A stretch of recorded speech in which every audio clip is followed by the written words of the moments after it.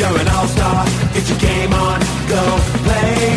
Hey now, you're a rock star. Get the show on, get paid. And all that glitters is gold. Only shooting stars break the mold.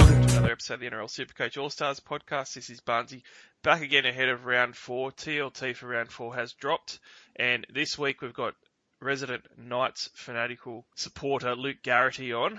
Luke, welcome back, mate.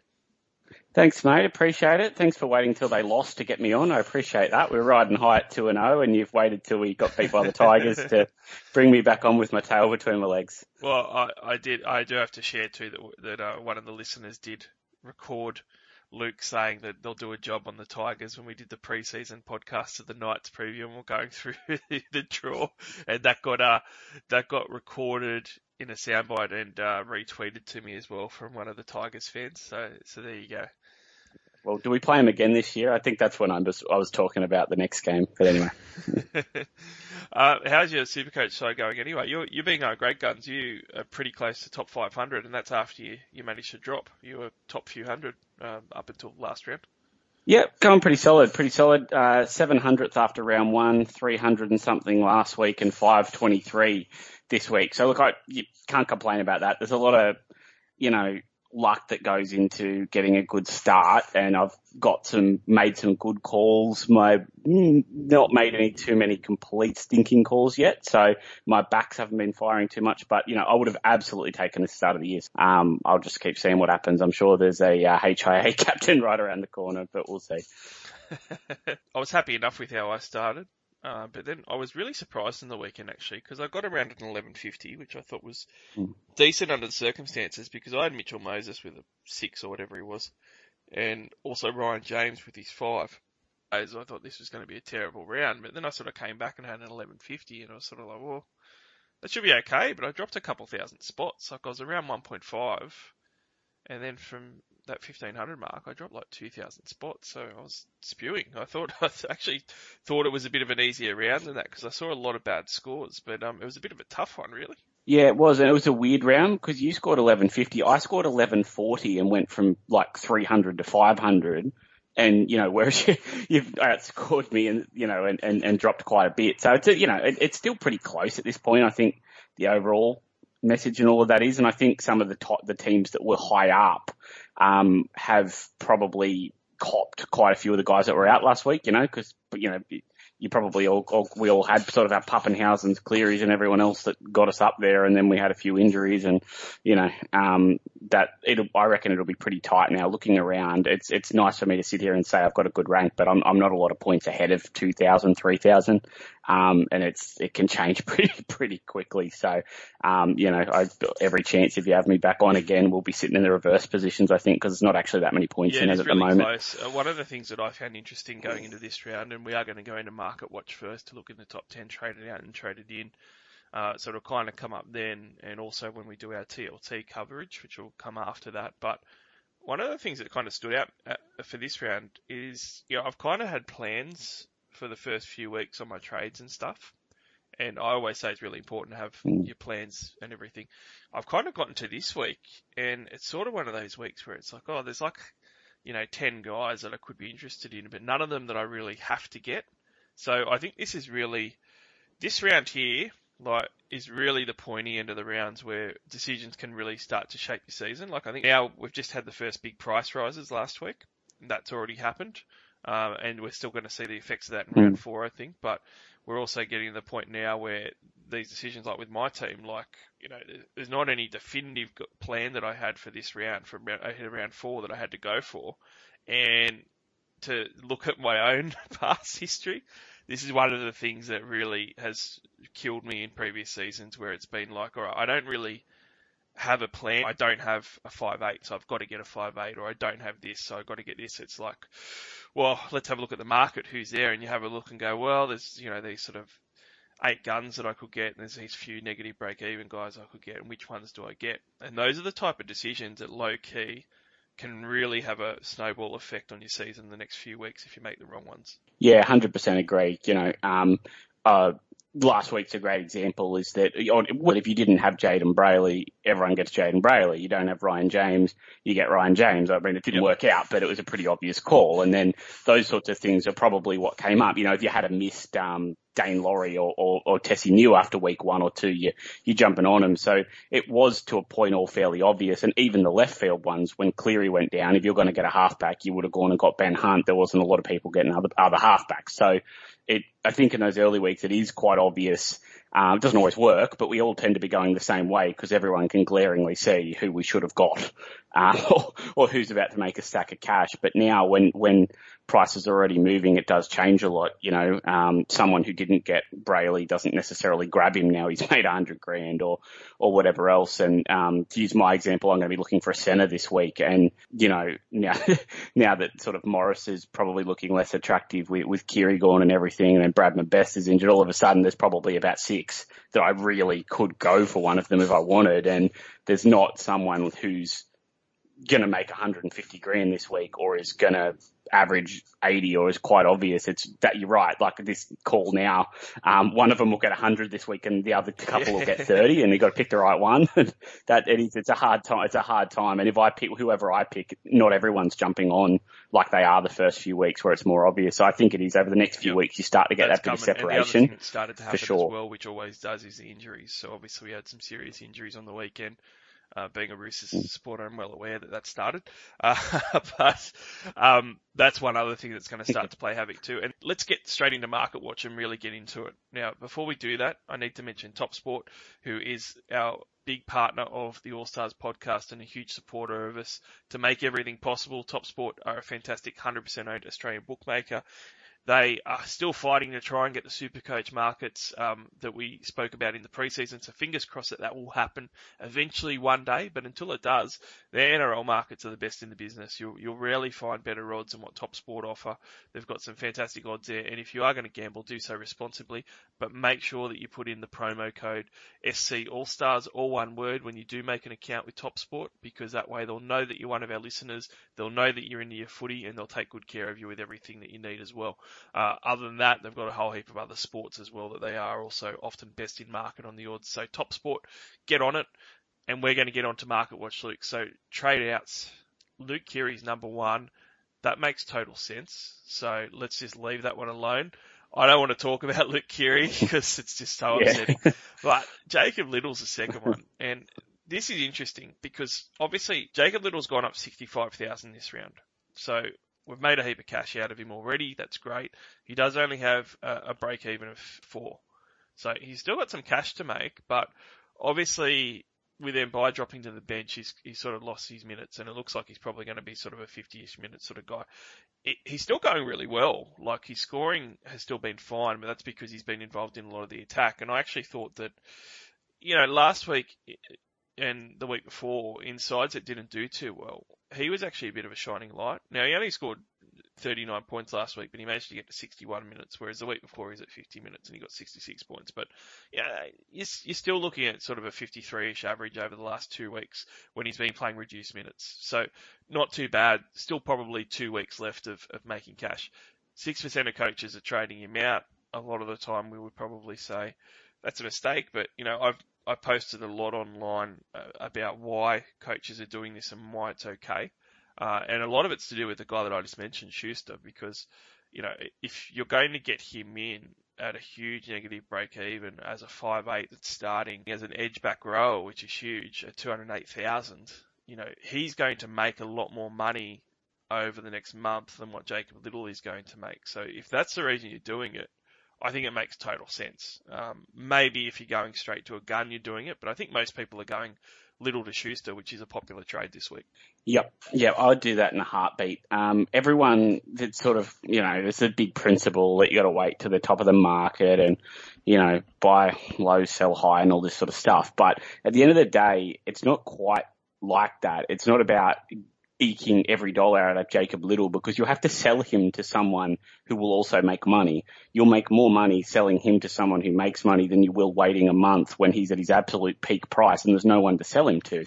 That's a very tight position. It's not center wing. You don't get 6 of them a year, and they don't just keep coming up all year. If you look through and go, are we going to get another hooker? Look, we might get Sam Verrills at some point in the mid at 250 odd, but he may well be brought back quite slowly. I don't think he's going to come back and play 80 minutes. You may get the young guy, Simpkins, may take little spot or come onto the bench. But if that happens, I think he'll probably be a 30-minute hooker to start. I don't think he's going to come in and play 50, 60 minutes. It's not necessarily that likely, or you can certainly not guarantee that we get another guy to get him out.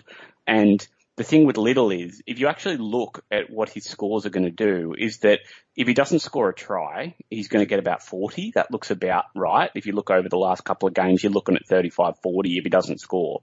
He'll peak next week on that.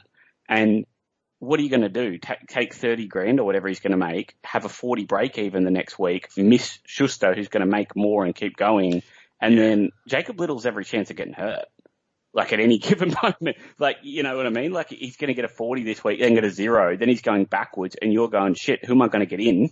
And then you're suddenly trying to manufacture selling someone else to sell Little to a gun and stuff like that.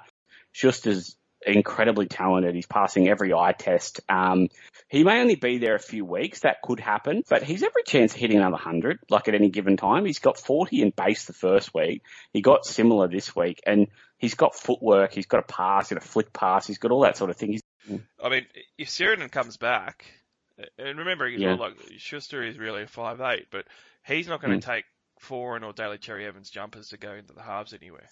He's not going to get it. So he's going to know that as well. And the back row for Manly is decimated, and they're not playing well. And he was really good last week. Gaziowski isn't going to come in and take his job, I don't think, if Schuster keeps doing what he did last week. You know, he's going to keep it.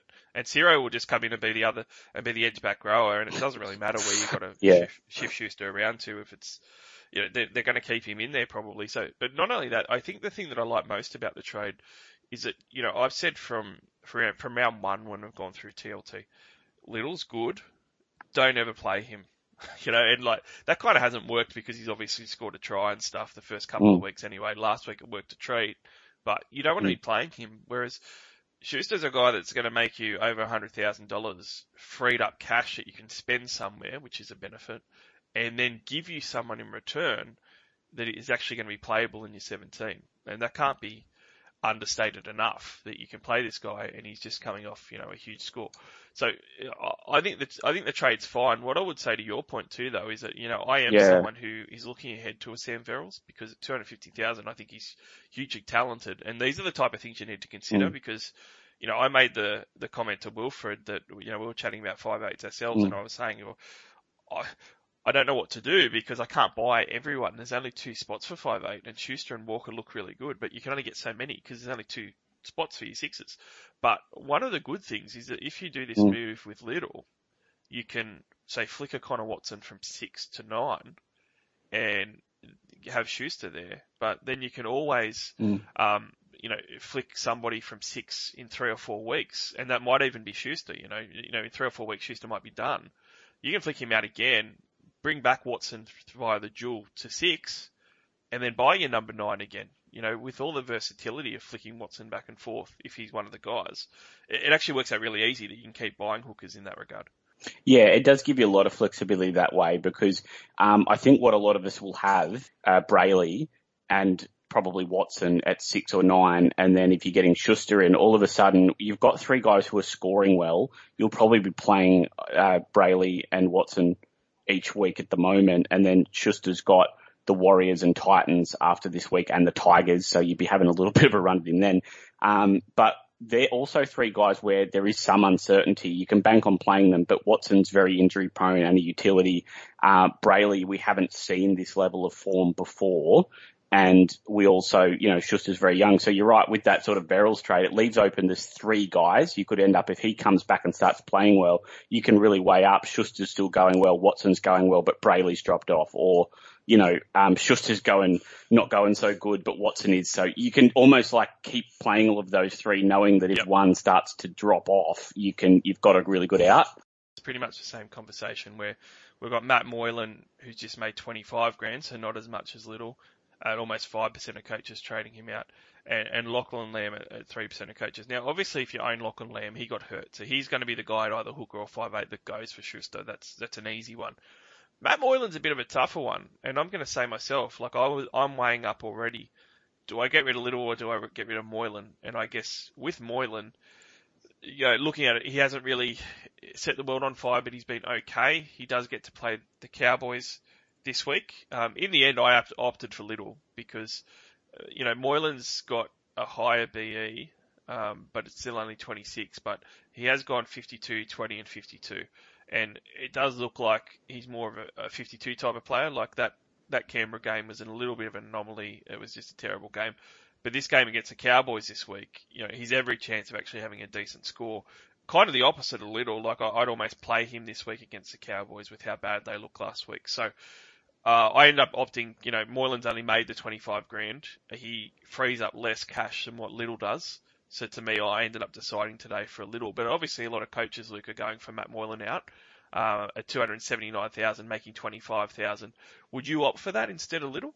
No, not instead of. I would sell him. I sold him to Brayley last week, and that felt a bit unprincipled because I, sort of was going to make money. But I would sell him to Schuster on talent. I think, Moylan's always been very talented, but Schuster's eye test, he looks serious. And Moylan is a guy that can drop 20s, which can stop cash generation. He can sort of go 70-20, 70-20, and you don't make as much cash that way sometimes. But I would not. The reason I would sell Little first is Little is more expensive for starters. You're actually making more cash off that trade. Moylan is on the field for 80 minutes of the game.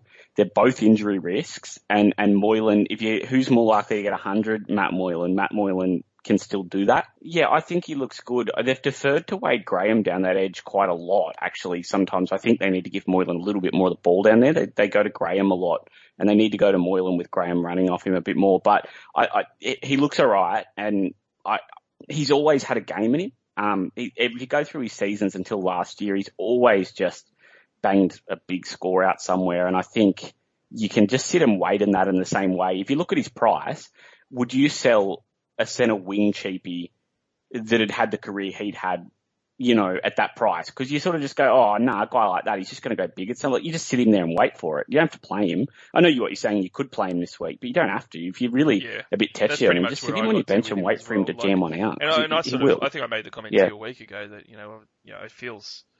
it feels a bit dirty selling him when you were selling a Matt Moylan when you know he's going to make money and he hasn't made it yet. Because it feels like a bit of a waste to me. Like Little 65k isn't that much of a waste when you consider his minutes and stuff. And what we've seen from Matt Moylan as well, aside from the good points that you made that he looks a lot better and he's going to get some attack, is that his base 2 out of those 3 games is really impressive. Like if you write off the Canberra game as just shithouse, in the first game against the Dragons, he had a 33 raw base.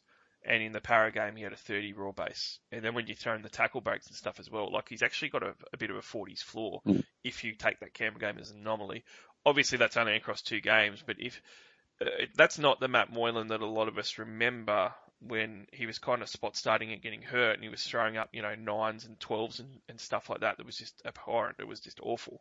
But it doesn't look like that he's going to do that. Like he kind of looks a bit locked on and almost healthy, if I could say that. So that raw base is actually pretty impressive for him. If he's going to do that, like you're in a really good spot to be able to jag a big score or 2 in a row. And you've got the Cowboys this week. The Roosters after that's going to be a bit harder. The Knights are playing quite well, but I mean, look, the Tigers put a fair few points on you guys on the weekend, and then he's got the Dogs. So the next month of football for Moylan isn't too bad either. Whereas I don't think that there's really any upside in Little, which is what I got down to in the end as well when I made my decision. There is no upside for Little to have too many bigger scores down the track like there is in Matt Moylan. No, I'd be holding Moylan first. I probably would sell him to Schuster. I sold him to Brayley last week, but I didn't really want, I wanted Brayley enough to do that trade, but I didn't want out of Moylan, if that makes sense. Like, if I could have done someone else, I would have. If you've got him, don't feel like you've got to spend trades getting him out. A really easy one. So we've got a few injury ones on here. I just want to just take a moment just to reflect on my Ben Hunt talk last week, because I was talking to you about it very positively as well, but just for the people that have spoken to me about it, you can never ever predict injuries. He did get hurt the first 20 minutes. Ended up that he was playing with a fracture in his shin, which is pretty bad. So it's exceptionally unlucky, but you got to look at it, glass half full. He got a try assist before he went off with his broken leg, and he made 53k this week. So, it could be worse. And if you look at it this way, people are selling Matt Moylan making 25k. At least you made double that in a week. Yeah, well, you can't predict that. He's been playing like he had a broken leg for about 3 years, so it's surprising he started playing so well this year. But he was looking good. I nearly did it myself. I'm a Cleary Walker owner, and I basically vice-captained Cameron Munster on the Thursday and was like, if he doesn't put up a score that is solid enough to just loop Walker, then, I was thinking like 80 plus, I'll loop it and just hope Teddy doesn't go that well. And if he hadn't have put that up, I was going to, if he had walked out with a 50, I would have bought Hunt. So I dodged quite a bullet there, to be honest with you. But I bought Ryan James, so it didn't make and played him. So it swings and roundabouts. The other bad luck story in the top 10, Bradman Best. Kind of out of nowhere for your Knights. He just ended up with his injury to his elbow, and there was a lot of people that actually had already done their trades when they found out as well. He's just incredibly unlucky, but he has to be traded out now as well. But he was the guy that I was actually targeting in the next few weeks to have a look at in my centre wing, so that's a bit of a shame for your Knights as well. Yeah, it's a big shame. He's a very talented kid. He's had a lot of injury. He reminds me a lot of James Tedesco. He's going through that stage Tedesco had when he came into first grade, where he just keeps breaking different things. Like it's his foot, then it's his elbow, then it's like a shoulder, then it's rolling an ankle that's not the same as the foot injury. You know what I mean? Like he's just getting those growing pains, and yeah, I don't think he will end up being injury prone. It actually happens to a lot of really talented kids, particularly if they're pretty big specimens, and he'll probably be a problem for him for a couple of years, and then he'll start to pull out of it. Look, they said it extended term a couple of times, and then they've just sort of said 3 or 4 weeks recently, so we'll see. He's still going to be a watch. If he can get back on the field, he'll be one of the guys to target for the first buy, I think. Everyone that owns Kyle Flanagan, I don't want to jump on the bandwagon and be labelled a hater again, but I said all preseason, don't do it. Like, he was already way overs. He scored 78 points the first week. I gave him his props the first week that he played well for his 78 points.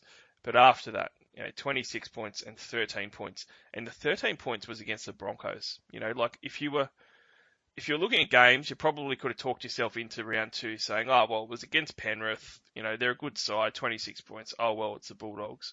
But then you would have been like, but he plays the Broncos next week. This is going to be great. And he scores 13. He's just, I said in the preseason, and I'm not going to bang on about it and go on a Barnesy rant, but, he is talented. He wasn't talented enough to keep his spot at the Roosters, and he also is the only guy in that spine that is really going to be the leader, and I don't know how that's going to go for him, and I think that we're seeing how that's going for him now when you've got an inexperienced 1, no real 9, and you're chopping and changing his halves partner. I'm not even blaming all of it on Flanagan. It's kind of a shit position for him to be in. It was a good signing in a vacuum. But as far as Supercoach goes, I think that we had these warning signs. A lot of people are jumping off. He's just lost 50k. He's got 128 BE going against Souths. Everybody should be getting off them, surely, Luke. There's no way that anyone should be on the Kyle Flanagan train anymore. No, his ownership should be 0% after this week. If you've got him, you need to sell him. And that is the problem with a club like that, is that when you are right at the bottom of the table, there are no gimmies. There are front running players who don't always score well against good teams and can go a bit quiet, but they're just going to cash in on bottom teams, or they can really rout a team. Before Mitchell Moses was a keeper, he was a good example. Like, you could jump on him when he was averaging 45 for the season, knowing he'd absolutely gut someone, like it was coming last and stuff like that. Luke Keary has been like that over parts of his career. He's probably got a bit more consistent, but there's times you could go, you know what? If they're playing the worst 3 teams in the comp, get on. You can't do that when you're the halfback for the Bulldogs, because his team can't, not just him, his team can't cash in. And you see, they've got the Broncos and the West Tigers, that's a good draw, or something like that. And you go, yeah, but they can just lose that 24-0. So it's you can't, you got to be careful at looking at draws. The sort of halfback he is, controlling halfback, you might cash in if their forward pack gets on top and throw some nice balls for tries, and they're not going to do that much. But for Supercoach, he's actually not a great player because of how he plays. A lot of his talent doesn't translate to Supercoach points either. He's not a half that's going to get heaps of try assists. And a lot of people that did start with him hung their hat on the goal kicking, and I did respond to a lot of people on social media and made the point, this is a Bulldog side that's at the bottom in the tack, whereas the Roosters side was at the top, and they were giving the goal kicker 16 points a game. He'd be lucky to get half of that at the Bulldogs. So already, you're at least 8 points down. And now we've got 3 rounds down, and the Bulldogs, I think the stat was for 167 minutes, they haven't scored 1 point. That's what you're going to get. So the goal kicking is really, it hasn't been there at all the last 2 games because they haven't kicked for any goals, So it's not great. Get off Kyle Flanagan. I'm not going to pile it on him because it's not all his fault. And I'm talking mainly for Supercoach anyway. But James Roberts is another disappointment. He's in the top 10 most traded out. I've had a couple of people send me their centre wings and say, I've got to get rid of someone because they're all terrible. Who should I get? And this is a really common thing at the moment, Luke, where teams are starting to realise, I think, that the separation and the opportunity to get past a lot of the crowd is to get your centre wing better by not having to play 4 guys that are all really bad. I've said to a lot of people, James Roberts, I've looked at their centre wings and it's been, they've obviously had, a lot of them had Laurie, most of them had New, and then they might have some other guys like a Simonson that are not very good either. But James Roberts is taking up 277,000 and he is in the top 10 at the moment. He's got a break even of 35, which he may not even hit this week. And I just see it as 277,000 that's wasted having to sit on him. I'd rather leave a lower price guy out. So I kind of agree with this one. His 2 games, he scored 34 points in round 1, missed round 2 and scored 28 points against you guys last week with a 24 base and an 18 base in his 2 games. He's the pick of the centre wings that are sort of that, lower to 300k price bracket. He'd be one of the first I'd get rid of if I owned him. So I think he deserves to be in the top 10, but how do you sort of rank him as a trade out for centre wings? Yeah, I'd get rid of him. Humble brag, I started with him, and after the first week, I traded him to Satili Tupanua for round 2, which is why I moved up from my first round rank, because that was a big move. I did it before he was ruled out as well. I actually didn't see he was ruled out till after I'd done the trade. I would get rid of him. I think he's high on the list. That 34 has a try assist and a line break assist in it. And yeah, so as you said, about 18 base.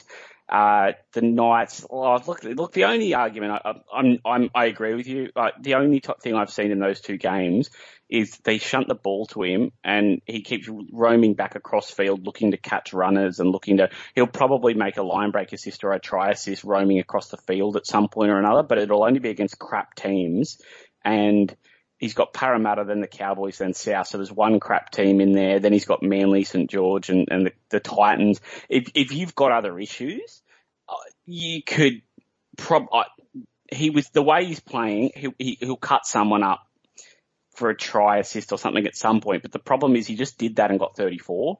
So I would probably sell him above the others. I think Roberts is probably the one to go. Fusatua I'd hold, Simonson I'd hold, maybe Saab instead, just because of AE issues and stuff. But yeah, one of those 2 will be the ones to go. I've already spoken about Josh Schuster, and he is number 1 traded in 16% of teams at the moment.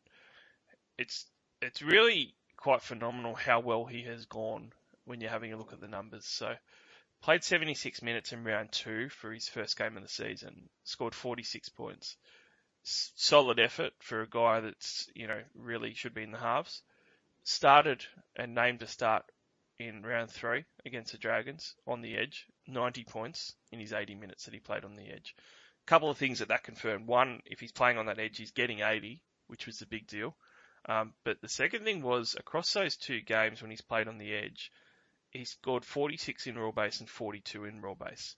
Now, that's not phenomenal, but that's okay for a seasoned, decent, edge back rower. David Fafita doesn't have a raw base as good as that.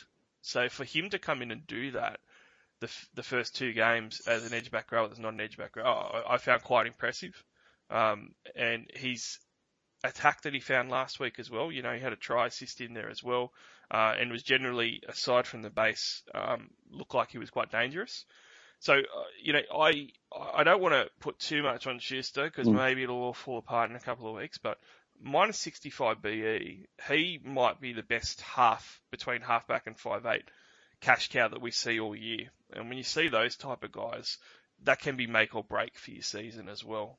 If they end up making sort of, the Angus Crichton debut seasons of making, 300 grand or something and sort of being a guy that you can keep playing or keep as an 18th and 19th man, those are the sort of things that if you didn't get on, they can really hurt you. And Schuster early on kind of looks like that might be the case. Yeah, well, a really good example is Cody Walker's debut season where he was filling in one game for Luke Keary and heaps of people, including me, didn't get on him and then he just never got out of the team and just averaged, 50, 60 points and went on runs and if you didn't get him, you just missed out on buckets of cash because you go, oh, he might not be there next week. He's only in for a week or two. Yeah, he looks all right, but Keary's coming back. And Walker ended up playing just all year and or for at least half the year. And he made absolute buckets of cash and really hurt people. And I'd say the same with Schuster. The talent's there. He looks good on the field. I'd be getting him in. If I can go on a side rant, Des Hasler's coaching is just so stupid.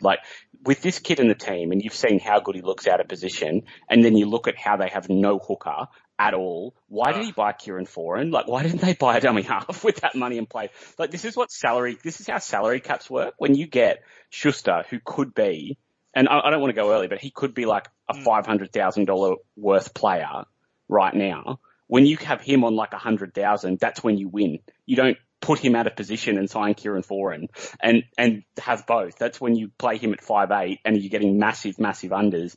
And then that's how you win games because you've got guys and unders under the cap. And he's just not using him and is now plugging holes with him when he's got no dummy half and no outside backs. Looking to get more value than what you're invested in, and then you'll win. But the thing is, that Moneyball film could have been made about Des Hasler because this is what Des did so well in some of his past jobs. He's the guy that sort of started doing that a decade ago or whatever in rugby league. Yeah. So it's funny that he's not doing it now because it was one of his big strengths and he was big in the sports science and all that sort of stuff. But, Schuster could have just been their starting hooker as well. I mean, that's something else that you didn't mention. Forget about going and buying a hooker instead of Foran. If you really want Foran, buy Foran and start Josh at hooker. They could have done that as well. But for Supercoach, I just don't see a reason not to get on. When you look at that BE and you look at the next, there's nobody coming back for a couple of weeks. So if he doesn't get hurt, let's say he goes 40 this week and then he gets a run of, the Warriors, the Titans, the West Tigers, you could see an 80 in there somewhere, maybe 40 and an 80 in there, when he goes over a 90 again, big money. And then what have you lost? If he does drop to the bench, pump him out. Between round 4 and round 10, there's only 2 games I could actually live with myself not playing him for. He's got Penrith this week. I'm going to sit him. Then he's got Warriors, Titans, Tigers. That's a golden 3-week run. And then he's got Penrith again. That sucks. I'm not going to play him then. Then he's got Warriors again and the Broncos. And that takes him up to round 10. And at that point, you're looking towards the round 13 bye, which he doesn't play in. Yep. And, wow, I've just played the guy for a month of football out of 6 that I got for 200 grand. And he's averaged, 60 odd points probably. And I'm going to be able to sell him now to whatever keeper I want that's playing the round 13 bye. It's just, it makes too much sense, but I'm going to be really controversial here and tell you why someone might not be able to buy him. And I'm in this predicament because I went the cheap 5'8" route. So I've got Connor Watson and Matt Moylan there.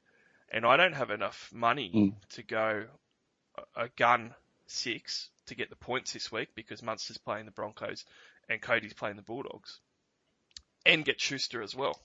I can't do it. There is no physical way I will have enough money to trade out Matt Moylan and to trade out to trade out Little because I'll switch Connor Watson over and have the money to do it. So I have to make the decision myself this week. Are points more important, getting a Cody Walker in or even a Munster in, and they've got a great draw, or is the money more important? And I'm going to take a hit this week, but I'm going to get Schuster in for the money. It's a tough one to answer. I wish Cody wasn't playing the Bulldogs, then my point would sound a bit more likely. But he's that good with a 40 base. I guess, you only need him to pop someone through to get to 60. And if Cody gets 80 or something, what if you lost? You know what I mean? It's only the risk that this could be the week Cody or Munster go 150. But it's bad timing on that front. I think you just got to make the call on that based on your other trades. Like there's not really any other cheapies this week. Like if there was, let's say 173k centre winger was on the boil or a back rower, if you could sell to that and then turn Moyland into Walker, skip Schuster, but you can't be selling like one of those guys to enough, skipping Schuster to get Walker or Munster. That's, you know what I mean? It's got to be, you need to be bringing, your downgrade to afford that guy needs to be for someone that's worthwhile and will make money. That's when you fall behind. You can skip guys, but you can't just not make money at all, I guess. The only other thing I would add to him, in case some people are considering not getting him, because I know a few people that are real trade hoarders, and like I don't get them, I don't understand them as people. They should be studied for science, because I use all mine. But if you're thinking of hoarding them, I will say one thing you mentioned before, and I agree. Everyone's talking about how to get the stink out of your centres, and we're playing too many crap centres.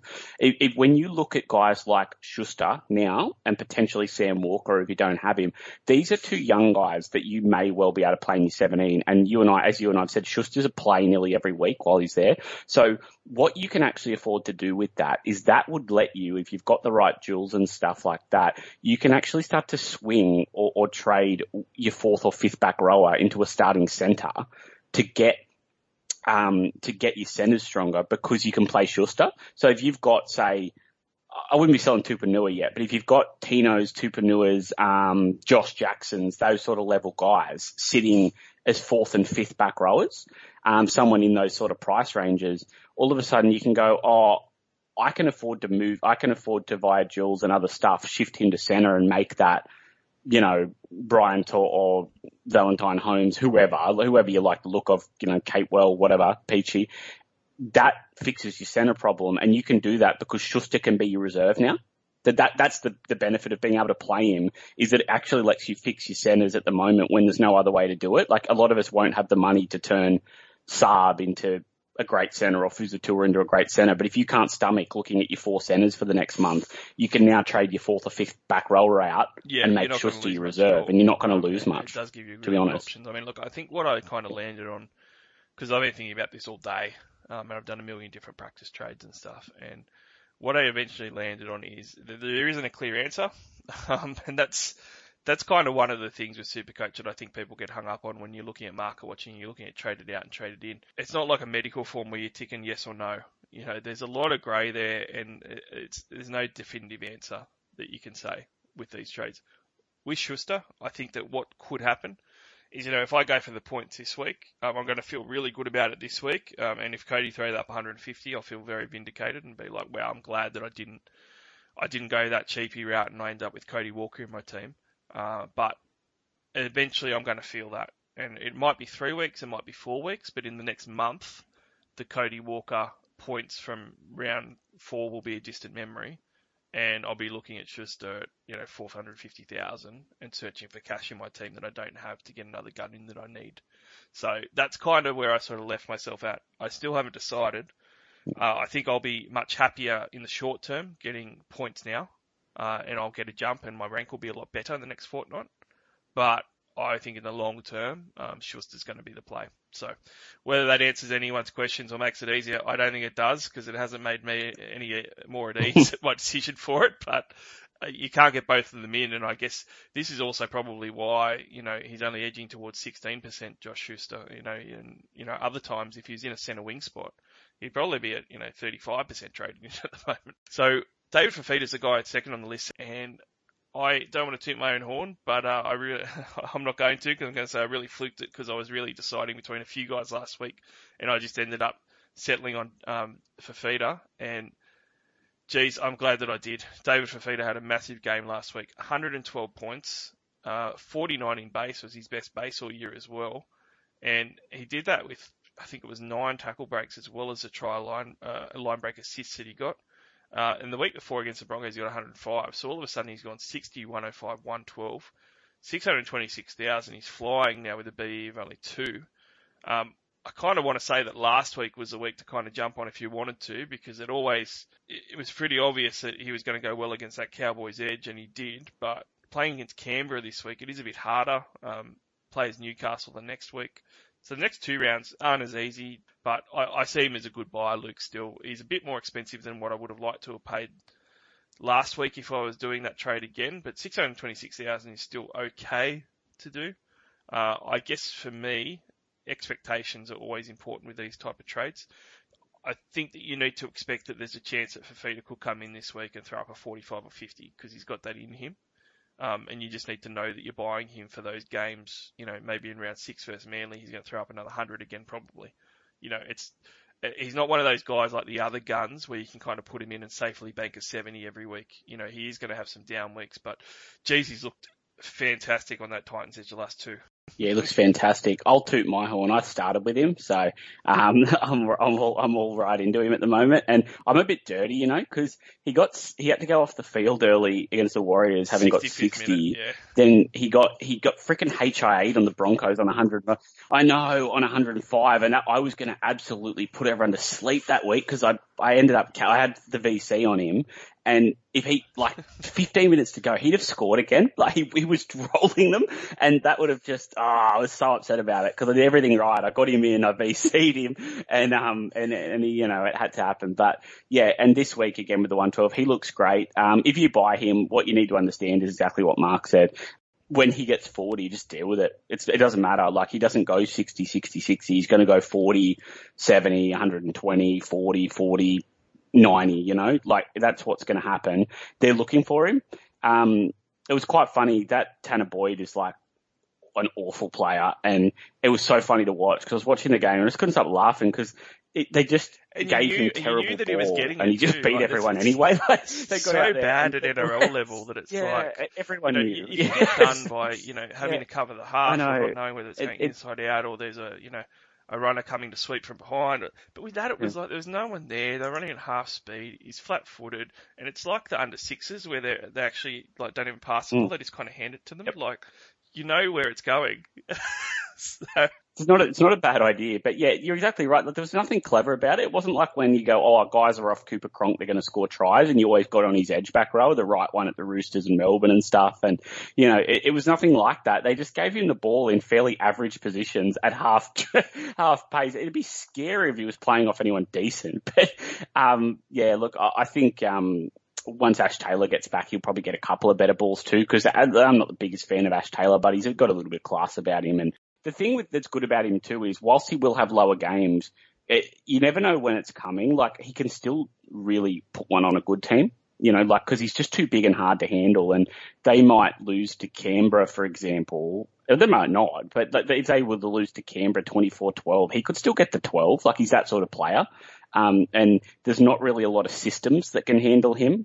One of the things that will stop him from having too low a score at the moment that maybe wasn't as consistent before, but it's there at the moment, the first few rounds. He's averaging through 3 games 2.5 offloads almost per game, and also averaging 8 tackle breaks per game, which is right up near the top of the NRL as far as tackle breaks go. Yeah. I'm going to, I don't want to say it because it sounds really dumb because they've got the same name, but it's eerily similar to early Andrew Fafita. It is very, very similar where even when Andrew Fafita played a terrible game of football and didn't actually help his team a lot, he still got his tackle breaks and he still got his offloads because he was just that hard to handle. And David Fafita is shaping up very, very similar to the former Fafita there. I agree. He makes tackle busts that often don't impact the game. He makes proper ones too, but he makes those ones where he makes no ground and shifts around 5 meters, but he's beaten 3 guys, and that's great for Supercoach. And if he's making 20 tackles, the amount of runs he really has to take with his tackle busts and offloads to make sure his base is 50 and not 40, or his sort of base attack. It's not a lot. Loved owning him, and he won't be going anywhere until I see some serious signs of deterioration, and probably never, because you can just put guys like Crichton and Madison and that around him this year. Number 4 is Dan Walker. He's another one that I kind of gave people an excuse for online because, under the normal kind of Supercoach rules, young halfback coming in for the debut. It hasn't played 1 game yet, obviously, so you can wait and look for 2 weeks, and that's always the smart thing to do. I think there can be different scenarios though where you can opt to get him in this week. And I made the point that some people may need to free up cash. I've got Mitchell Moses as my second half. That looked like it was going to work out great, and obviously you can't foresee injuries, and because of that injury, it's just killed me on the weekend, but it's also meant that Mitchell Moses has a massive break even. So if I decided to jump ship off Mitchell Moses because he's going to lose maybe 50,000 this week, I'm going to free up cash, save 50k that I would have lost by going down to Sam Walker and being able to upgrade another position and basically probably get, a really good gun type of centre wing if I wanted to strengthen my centre wing or whatever. So I think that makes some sense. The other difference with getting Sam Walker in at the moment is the Roosters have nobody left. So Trent Robinson will probably be the next halfback in line if Sam Walker goes down. So I don't think his job security is going to be an issue as much, and especially because he's a baseline cheapie. So normally, Luke, you kind of hold off. And I think that if it's none of those reasons that you're doing it for, then I think you don't get him in yet. You have a look for a couple of weeks just in case. But otherwise, I can see a few reasons why people are jumping the gun a little bit early. Yeah, I would in your position. I'd trade Moses to him to avoid losing the money to him or Sean Sullivan, but probably to Walker. But I don't know that I'd trade Ben Hunt to him, and I assume that's what quite a few people are doing. I assume that's why he's on there, because that's the main halfback trade out, right? I don't know that I'd do that. I know that it's very tempting because you can improve your team elsewhere there, but I don't know. No, I think if you could do Schuster instead via whatever duels and stuff you've got, I would. If you can't, I don't know. I'd still just rather wait because he can get hurt. Things can happen. No, you're not going to play him. I wouldn't have thought. I know he's talented, but you just don't need to play him at the moment. We've all got good enough teams, and I guess people are going, I can't wait, Hunt out, Walker in, and using that cash to upgrade. I get impatient too, so I probably can't be too critical of that move, but I don't know if I'd go sight unseen on that unless you're super short somewhere, because there's not any must-have buys that I can see this week that you absolutely have to get in if you're doing it to get Munster or Walker because you have no six and you have to go Hunt to Sam Walker. Yeah, I'll probably do that given who they're playing. That, people like Akiri. That's about it. Yeah, and Kiri is going to be their second halfback because you held Nathan Cleary because he was out last week. Kiri too. Yep, gotcha. You got Kiri in for the Roosters game, and then Luke Kiri goes down, and he's gone for the season. So you're going to have to make that trade eventually, and there isn't really a second half that you want to spend that money on. But you need to free up that cash, because it's just suicide to leave, $500,000 sitting on the sideline in the early rounds. So I think that's probably the position that some people are in as well. And even with Ben Hunt to Walker, a lot of people would have obviously kept Cleary, and to leave that type of cash on the sideline can be pretty tough. Yeah, I forgot Kiri as well. Yeah, look, okay. With Kiri and Hunt, if that's what most of that is, those two going out, if you're using that to get Walker or Munster at 6 or something, maybe to sub to a gun centre, I reckon that's all right. It makes sense. I'll retract my view on that. I reckon that's all right. 20% of people that are just doing it just to do it, and I wouldn't be doing that yet. Kurt Capewell, number 5 on the list. 4% of teams are trading him in. Gone up 37k this week, but he's still only 461,000 as a dual second row forward centre wing. So he is quite achievable to get in if you want to get on Cape. Now, I am going to specifically say this isn't backpedaling, just so if the Catfish does listen to this podcast tonight, he can hear it. But I did say the whole time with Capewell, he's mud if he's not playing 80 minutes. And the first 2 weeks he went 67 and 50 minutes, and I felt vindicated round 2, and I even felt vindicated round 1 because he had a base of 36, and if he didn't go over for a last minute RC line break try, it would have been terrible. But he did play 80 minutes on the weekend. Obviously scored 95 points, including the match-winning line break try, which also had a few tackle breaks in there as well. So he was headed towards a sort of 58-ish score until he did that. But you would take that in your centre wing. And that's kind of what I expect from him if he's playing 80 minutes. I guess the big question about it, and the reason why I'm going to sound bitter, but I'm still hesitant to kind of go there, is because his minutes have gone, 67, 50 and 80. And you got guys like Kikau whose minutes are all over the shop as well. And it's starting to have a bit of a stench about it, this rotation in Penrith, that maybe the minutes are kind of going to be all over the shop all year. And if that's the case, like if I had 3 games at Capewell playing 80, I'd swallow my pride and just get him now, because that's fine. He can have shitty base and whatever and still get me 50s when he doesn't get any attack, and that's cool. But if he's going to go back to, a 55 or a 65-minute game or something, here and there, I think it's still going to really hurt him, and you're still going to get those 36-point games, and then all of a sudden he comes back to the pack of the other centre wings that you could have, the genuine centre wings that are going to have a higher ceiling, which is why I didn't like him to begin with. So 80-minute Capewell, 100% on board, completely get it, 460k, decent price to get that in. I'm just not sure whether that happens. So how do you kind of see it? No.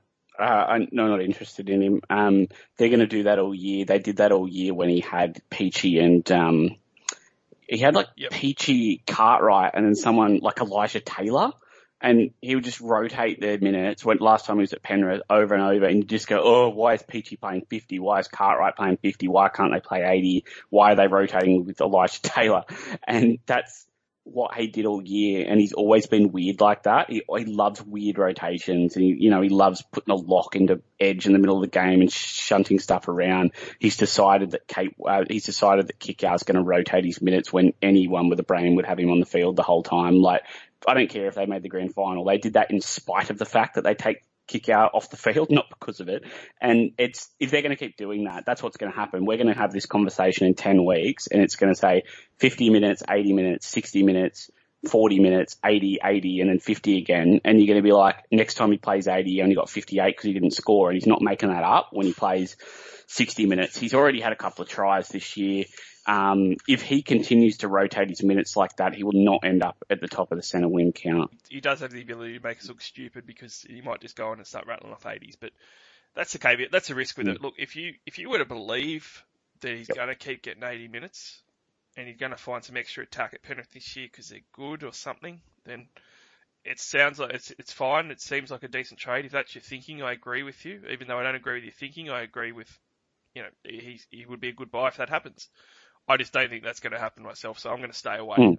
I think, to me, risk-wise, that this is where I get that. At 460, to me, you got to look at your trades. We all run out of trades, and I like to bring in people that I'm not going to bring out. They're either cheap, and I'm selling them to make money, or I'm not getting rid of them. And Capewell, I will pay, if he plays 80 minutes the next 3 or 4 weeks, I will pay $560 for him, no hesitation, and feel better about that than taking the punt now. And because there's no evidence he'll get 80 every week. We have no reason to think that.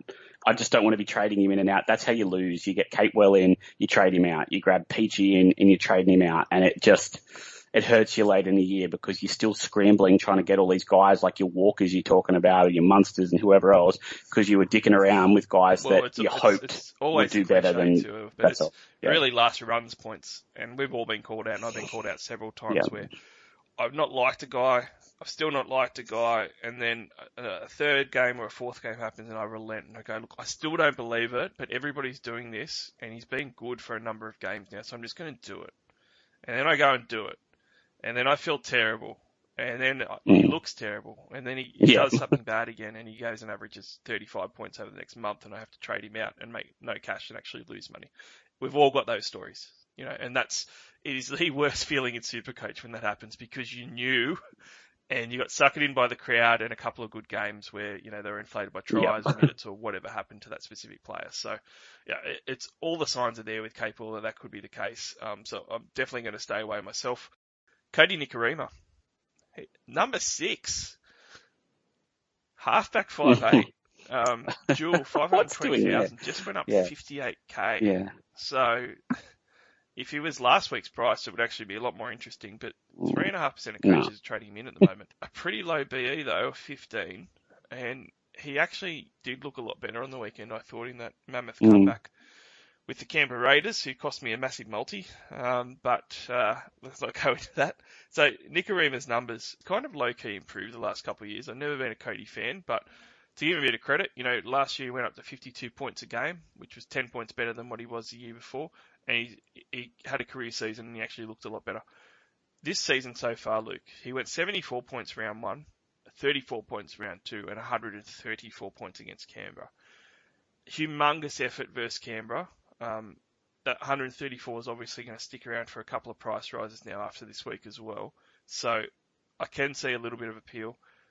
He's playing the Roosters this week, which I think, I don't want to sound like a Roosters homeboy here, but I think we're getting written off a little bit too hard now. Like, I'm pretty down on our prospects, but we're still a good team. I don't think playing at the Sydney Cricket Ground, the Warriors are going to go over and smash the Roosters or anything, and Cody's going to get another 100-point game. So, he's got a lowish break even at 15. He's not heaps expensive at 520k, but it's not cheap enough to jump on. I'm not really seeing it other than sort of a panic trade, where I was talking to some of the guys in one of our chats today where I mentioned, some of the worst trades I ever make are when I say I've only got 525k to spend. I can't get any of the guys that are more expensive, and they're all the guys that I would want, so what's left? And I just inadvertently grabbed whatever was left because I wanted to trade. And inadvertently, 95% of the time, that works out bad for you. And that's what Cody Nikorima reeks of this week, of someone not having enough money to go a Walker or a Munster. Yeah, it does. The Raiders good, but they didn't have any players. Like they had no interchange bench for the last 65 minutes. Like, I put this out there, and I hope I'm not offending any Warriors fans because I like the Warriors. That was just such a silly win. I mean, like, Canberra rolled them up to 20-something in front and just ran out of gas with no players. Like, they had no forwards on the bench. And the Warriors, like, Cody Nikorima started running over the top of them, like, with 15 minutes to go. He wasn't on that many points with 20 left, and they still nearly lost. I don't think they're a bad side, but I just don't think you can start taking things out of that game. Like, if he starts playing games where the other team has to leave all their players on the field for the whole game, I'm into it. But that might happen via the Roosters because they had a fair few guys going off most weeks. But I wouldn't watch that game and think you've found, the next immortal. I think that was a very weird circumstance. And we saw it happen again in the Cronulla-Parramatta game. That was 4-all early. It was 10-4 not long after. And Cronulla went bang, bang, bang, 3 guys off the field, 4 guys off the field in the first half, and then got rolled. That's what happens if you run out of interchanges, because that's just too big of an advantage. So he certainly has become a better player in the NRL now, but I don't see it. I guess people have gone Keary and Hunt and gone, if we get through the Roosters game, he's got Manly, St George, Melbourne, North Queensland, Manly.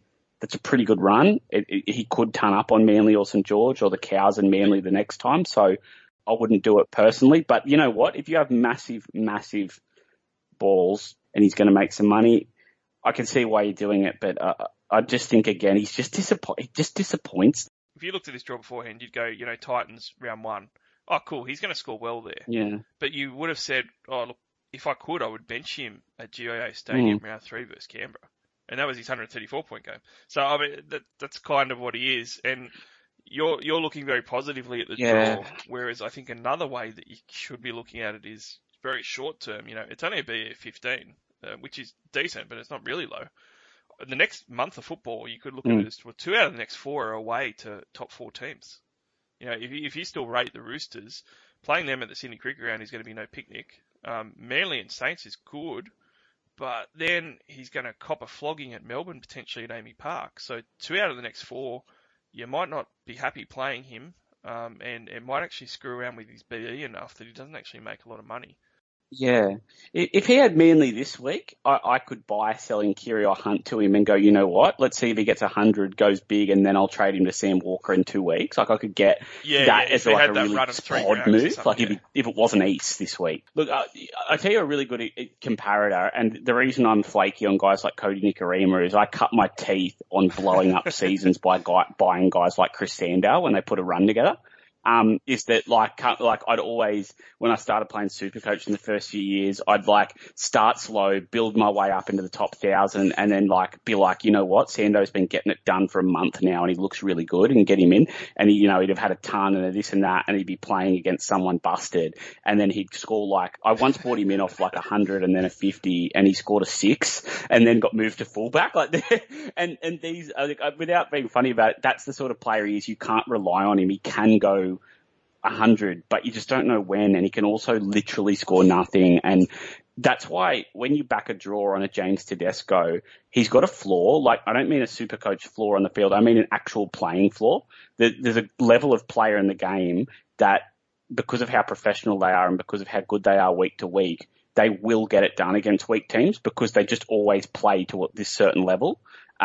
Cody's a guy who can have big games, but he goes missing, and he doesn't just ride against low teams. He just goes missing sometimes because he's just not at that level as an NRL player. He's not a consistent top-level NRL player. He's a mid-tier guy with upside, but it's high risk. After him, and I'm going to go out on a limb and say he's played well enough where he's got a ton there now, the last game, that's going to keep rolling at 374k. If he did miss a boat, I understand getting in there and rectifying that, so that's fine. Jermaine Asako is the next guy on the list, and he's a bit more interesting because he's one of those centre wings that you could say might fix your team. 430,000. He's got a nice price point that you can bring him in at. He's not going to cost you, the 100 grand more that Brian To'o is going to cost you and so forth. But Asako has gone the last 2 weeks scoring 80 and 114 points. That's really good. But he's also done that against the Titans and the Bulldogs the last 2 weeks. The next 2 weeks, he's got the Storm and the Souths. Now, really, really hard matchups to bring him in for. Both of them are away as well. So he's going to Amy Park and then he's going to ANZ versus Souths. It's not at Suncorp. And he's had a base even the last couple of games of only 26, which for a fullback is a bit average. Obviously, he's been hitting bulk attack. He's been goal kicking as well. And the Broncos have been a bit better. It looked like the worst game in history, round 3, with the Bulldogs-Broncos, 2-0 at halftime. We were making jokes about it being the 95 Origin game where Fatty won 4-2. But the Broncos, went on a scoring spree and just started piling on the points. And that obviously helped Asako immensely. I don't want to sound like I'm heaps down on Asako. I think that I would be actually really up on Asako if it was different circumstances. But the problem is, Luke, he's got a minus 43 BE, so he's going to make cash. I would ordinarily jump on something like that, but my issue with it is that Asako could go out and throw up a 20 against Melbourne and not much more against South the next 2 weeks, and then he's leaking cash already and you haven't really made that much. So it's a little bit of a conundrum. I can see exactly why people are looking when I look at things like the break-even, the price point, and how he scored the last 2 weeks. Asako as a player I don't think is as good as what he's done the last 2 weeks, and the draw the next 2 weeks really sucks. So, make that of what you will. I'm going to let you convince me what way to go here. Yeah, I'll convince you. If you've got him in reverse your trades, it's a stinker. His draw, if you got on him last week, genius, really good. I had a brief look and I turned it down because I'm not that into him as a player. And if you got on him last week, great work, because you've made 83k, he's got a negative 43 BE, you're going to make more this week. You don't need him to do that well. But if you buy him now, you are buying him to play him. He is 430k. It's not just the next 2 weeks. He has Melbourne, South, Penrith and Parramatta. I would put it out there and say he is not a play in any of those 4 games.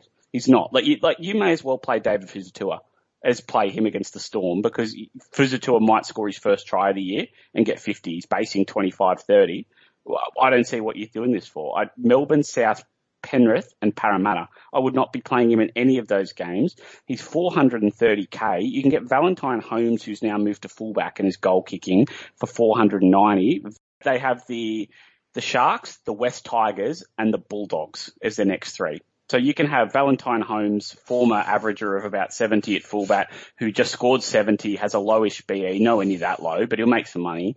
You can have him play against Sharks, Tigers and Bulldogs, or you can save 40k to play Jermaine Asako from the Brisbane Broncos, who were 1 game away from winning the record for the most lost games.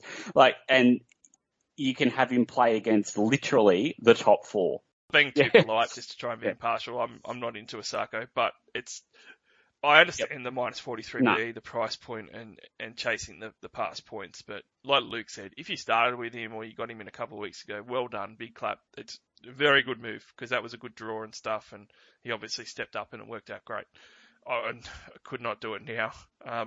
Jaden Brayley's an interesting one. He's still going great guns. He's just made 95,000 this week. So makes me sick to the stomach that I did not start with him. But $450,000 now, and you've still got a few percent of coaches trickling in and grabbing Brayley. Now, obviously, he's got 3 scores in a row that are all fantastic now. He went 86 to start the year, 90, and then 78 versus the Tigers. His base has not been below 50 as a raw base the entire time. His minutes have all been at 80. He's still got a minus 10 BE. So he ticks all the boxes aside from the fact that 450,000 is a bit more money. I understand people jumping on because he looks very good. As a Knights fan, Luke, all the numbers say that he's very good. We haven't really seen this for a sustained period from him before, though. He's got a great draw coming up, unlike the guy that we were talking about, Nasako, before. So Jayden Brayley now has the Dragons at home, the Titans away, and the Sharks at home the next 3 weeks. And the Sharkies is a bit of a revenge game from leaving there, but also playing against his brother, so I'm sure that'll be pretty spicy. So the next few weeks for Jayden Brayley looks pretty good. He costs a lot more, Luke. Would you be still going in and just saying you made a mistake, you're going to pay the premium? Probably. Depends who you got at hooker. I would be tempted to not use the trade if you've got Watson. And I don't know if I'd do Little to Brayley. Maybe, because it's still close enough that you're not spending that much money from Little to Brayley and you're going to make... I probably would... He's going to base 50 if he does nothing. They are playing off him to score tries. He is going to get a lot of Cameron Smith tries, assists this year. He's done it already. They are playing for that. Like what they've tried to do, last year they were terrible in the 20 and they're a bit predictable, and it's never been Pearce's greatest thing is unpicking a lock in that 20. And what they're doing a lot of is he gets out. They're not little shovel plays. He gets out, sort of looks out the back and plays short, or takes the 2 steps, looks one way and goes the other. They're looking to get the 2 side. Jacob Saifidi hurt himself trying to score one. Barnett scored one. Daniel scored one last week. Daniel Saifidi. They are getting their big bodies that can score those tries. We've got players set up to do that, and they are running off Brayley to try and sneak cheap tries on teams that way as a way, just another point of attack.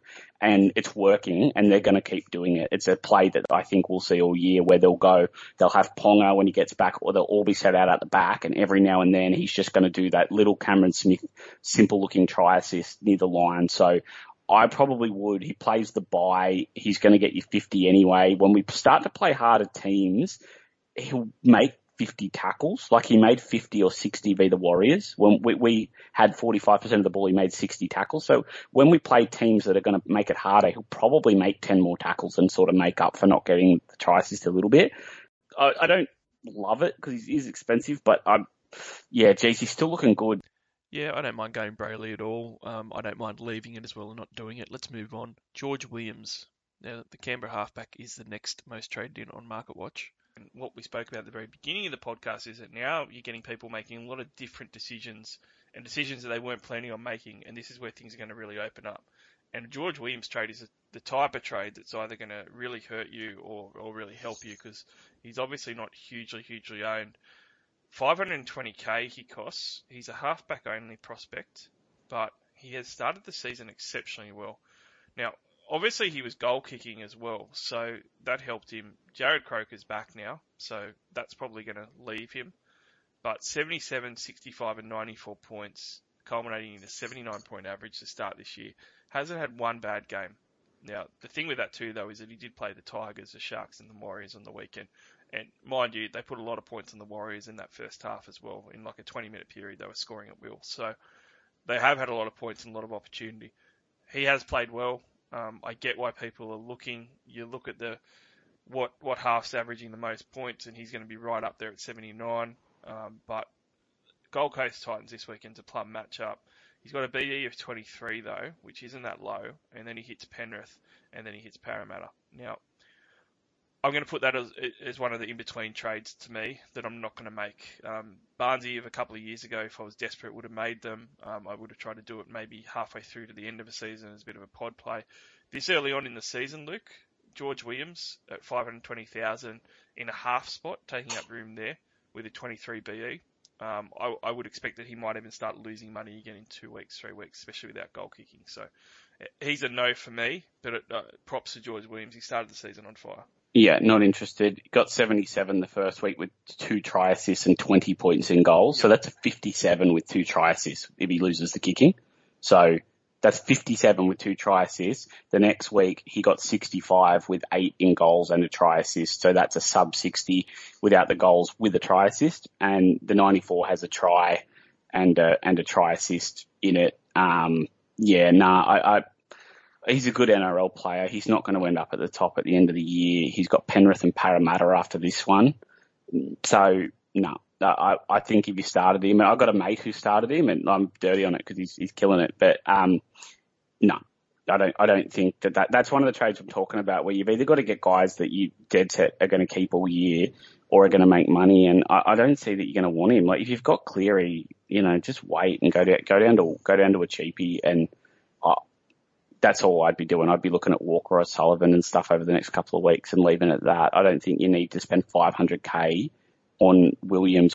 I think there's another group of people that sold Nathan Cleary and they can't afford to get him back this week. So it's a really scary spot to be in, because, if you went Nathan Cleary to, say, Keary and said, like, Keary's killing it, I'm going to try and get Cleary back in a few weeks' time, and then Keary obviously goes down hurt and you just can't find the room to be able to get the extra couple $100,000 that you need now to get Nathan Cleary back in your side. Maybe that's why some people are looking at people like George Williams and Nikorima. Really bad spot to be in, but I think that's where you've got to just be ruthless and also swallow your pride a little bit and just say, look, it was probably a mistake to get rid of Cleary. I'm just going to bite the bullet. Whoever I've got there at half that I need to trade to Cleary, I'm going to do it. And if I need to sacrifice somebody else somewhere else and weaken my team in the second front row forward spot for a week or something, like if you got a Welsh there, and Welsh hasn't been setting the world on fire, get $100,000 from there and just do it, just to get Cleary back in your side, because Cleary could easily, go ballistic this week as well, which we're going to talk about in a minute. So I'd be doing something like that rather than having to get a short-term fix like a George Williams in. Let's go straight in the games, Luke. The Sea Eagles versus Panthers is the first game. Now, Josh Schuster's there starting again. That's what we wanted to see. That's really the main thing. Apparently Tom Trbojevic is a week away. Panthers side of things, there is some changes though. So Edwards has got a busted hand. He's going to be gone for a month plus. Stephen Crichton is now at number 1. Matt Burton is at centre. So this is really, really interesting changes for Penrith. And I don't mean to brush Manly aside, but I'm going to, because there's not really anyone in Manly that I'm interested in. So for me, Luke, the couple of players of interest, as far as positions go, Matt Burton might be good there, but at 350 plus K, I'm not going to buy him. But Stephen Crichton is someone who I actually looked at for this game. If he's playing fullback for a few weeks, I can't do it because I don't really know how he's going to look there, but he is a try scorer and he's a guy that looks like he's going to be really good at fullback. So I'm interested from a Supercoach perspective. He started off the season only averaging 46 points a game, but he's only 460K. You talk about Jermaine Osaka alternatives. He comes up against Manly this week, which they could put an absolute score on. Canberra a bit harder, and then he's got the Broncos after that. So a much better 3-week run than what an Osaka's got for a very, very similar price tag at 460,000. Obviously, we haven't seen him at fullback really, so we don't know how well he'll go. But I'm interested to watch him this week in this one. I think that he might actually be a bit of an extreme big balls pod play. Yeah, he should go pretty well. I've seen him play there in brief patches. He's got a lot of talent, and that's the sort of opposition Manly, and then in a couple of weeks Brisbane, that you can cash in on that. And he might even still be there when they play Manly again. That'll be about when Dylan Edwards might be coming back. So I won't be doing it, but I don't mind him there. And the other one I think in there is just I think I'm so surprised he's not on the top 10. You got Jermaine Osako in the top 10, and nobody seems to be buying sort of Brian To'o or guys like that. If you need a centre, get on him. Go and have a look at his scores, guys. He's killing. He averages. He base stats more than Tino. He's a weapon. That's the one. And I'm has someone who's bringing him in this week. Having Matt Burton play inside of him instead of Stephen Crichton is the most exciting thing about the Stephen Crichton move, because he's got glue hands, the biggest glue hands since Peachy inside Mansour. So that's another good one. I think that looking through there, that's another change that I think has Supercoach implications that don't jump out straight away, is that we've got someone who, if they've got a 2-on-1, is probably going to pass the ball. Can't wait. He's been getting mid-50s base attack. which is just crazy. It's been awesome because he's been getting heaps of tackle breaks with all these runs. He's like 23 runs a game. Obviously, this is the first game. I am expecting Manly to try hard, but ultimately I'm expecting the Panthers to kill them. Surely Cleary is the best vice-captain option we've had for a long time as far as first games go. Yep, get it on. Don't think about it. Don't put it on anyone else. I think Manly will try hard, but Panthers will like wear them down, and it'll be like a kind of like that game the other week where it was like 24-0 and it felt like Penrith didn't really play well. But I think it'll be something like that. As far as top sport bet this week, it's a little bit of a tough one because I don't really like taking big lines, and they're like a minus 21.5 start or something. Panthers. You can get Brian Tyler for a try, and Penrith to win, and you're going to get well over $2 in value. So that's huge. I reckon that's almost a given. So I'm straight on that one. Bulldogs Rabbits is the next game. This one here we've got Averillo punted. So if you didn't sell him, you'd wish that you did. That's really going to sting. And you got Nick Meaney at fullback and Corey Allen pushed to the wing. So can we just take a second here? Like a lot of people have spoken up Trent Barrett as a coach, and I really like him as an assistant coach. I don't think I've seen anything from him as a head coach yet. And you paid money for Corey Allen to come across and got an early release for him and said he's our fullback and all this stuff. A few games into the season, you're punting him to put Nick Meaney there. Yeah, Nick Meaney's not any good. And sorry, if anyone in here was, the amount of people in Newcastle who thought he was good for some reason is beyond me. He's no good. No, Corey Allen's not that good either, but he was made to look pretty good last year. But I don't know what's going on there. They're almost like call their team list and say next. Like there's nothing doing there. Nothing doing. Latrell Mitchell or Cody Walker.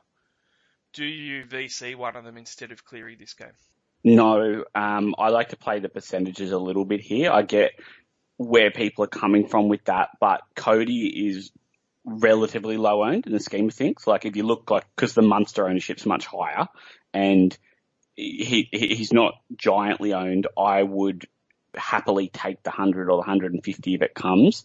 What I don't want is to Cleary to go 150.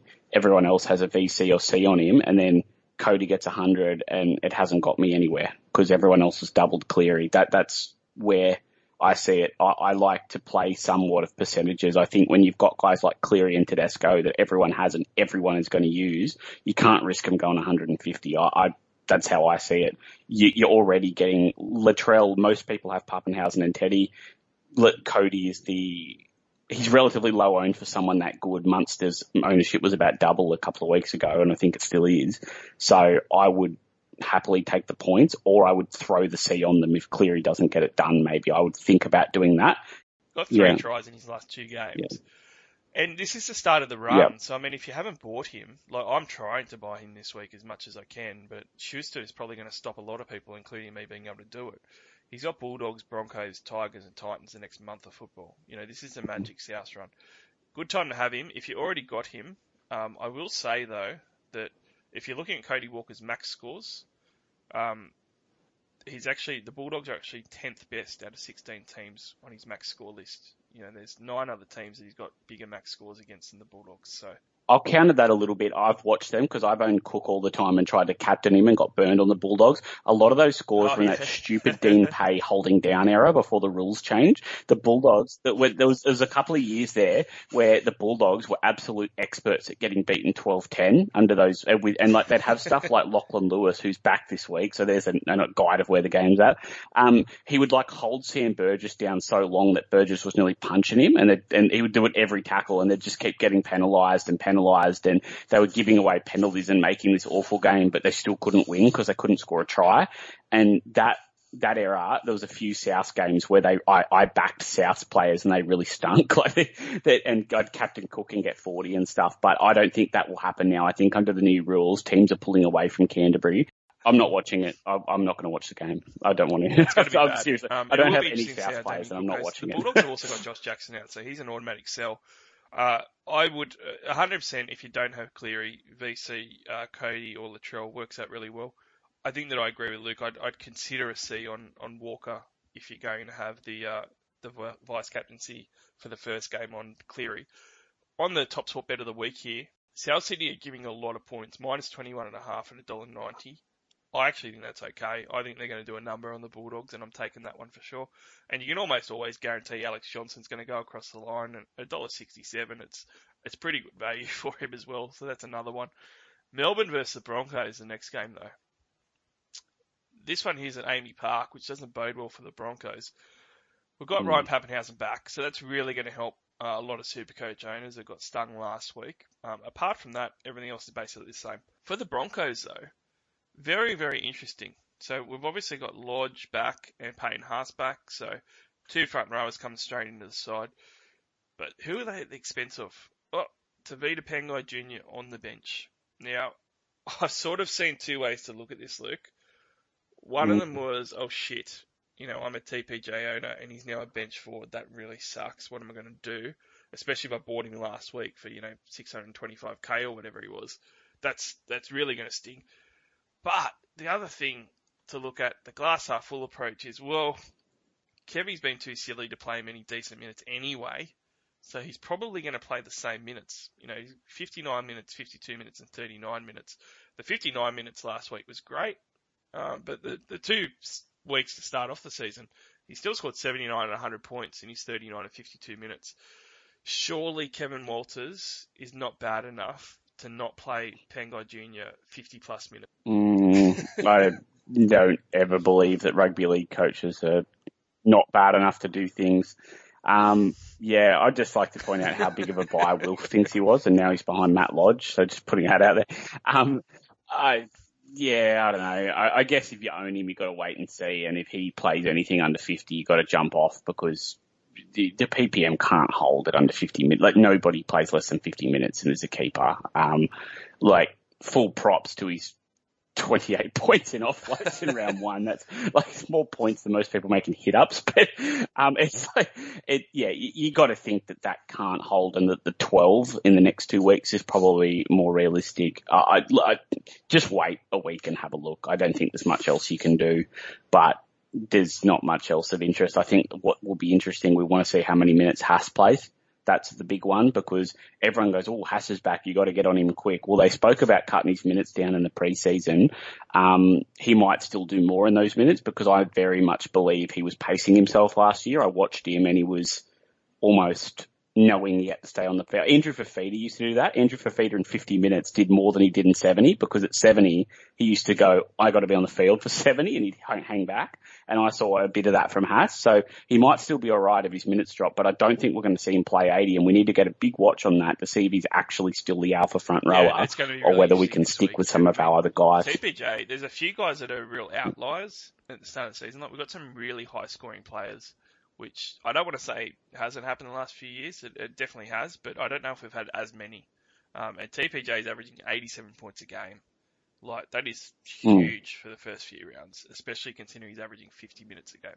So it's going to be really interesting now. They've got a hard draw. I don't see Melbourne letting that amount of offloads. I don't see Penrith doing it either. South Pack might let a few more, but they really muscled up last week. Captaincy and vice-captaincy options. This is a round that just gives us way too many options, but I love it because it's really going to separate a lot of teams. You're not going to see 30% of people on Teddy, 30% of people on Cleary, because there's too many other options. Like, Ryan Papenhuyzen is a phenomenal option against this Broncos side, who opposing fullbacks on this Broncos side, they score great. Opposing fullbacks carve them up. Teddy scored 1 million points against them last year. But obviously, Cam Munster actually low-key has scored well without getting bulk attack. Like, most of his attack has actually been a few line breaks and a try. He hasn't actually been getting bulk try assists or anything. So 86 last week, 59 and 71 the other 2 weeks.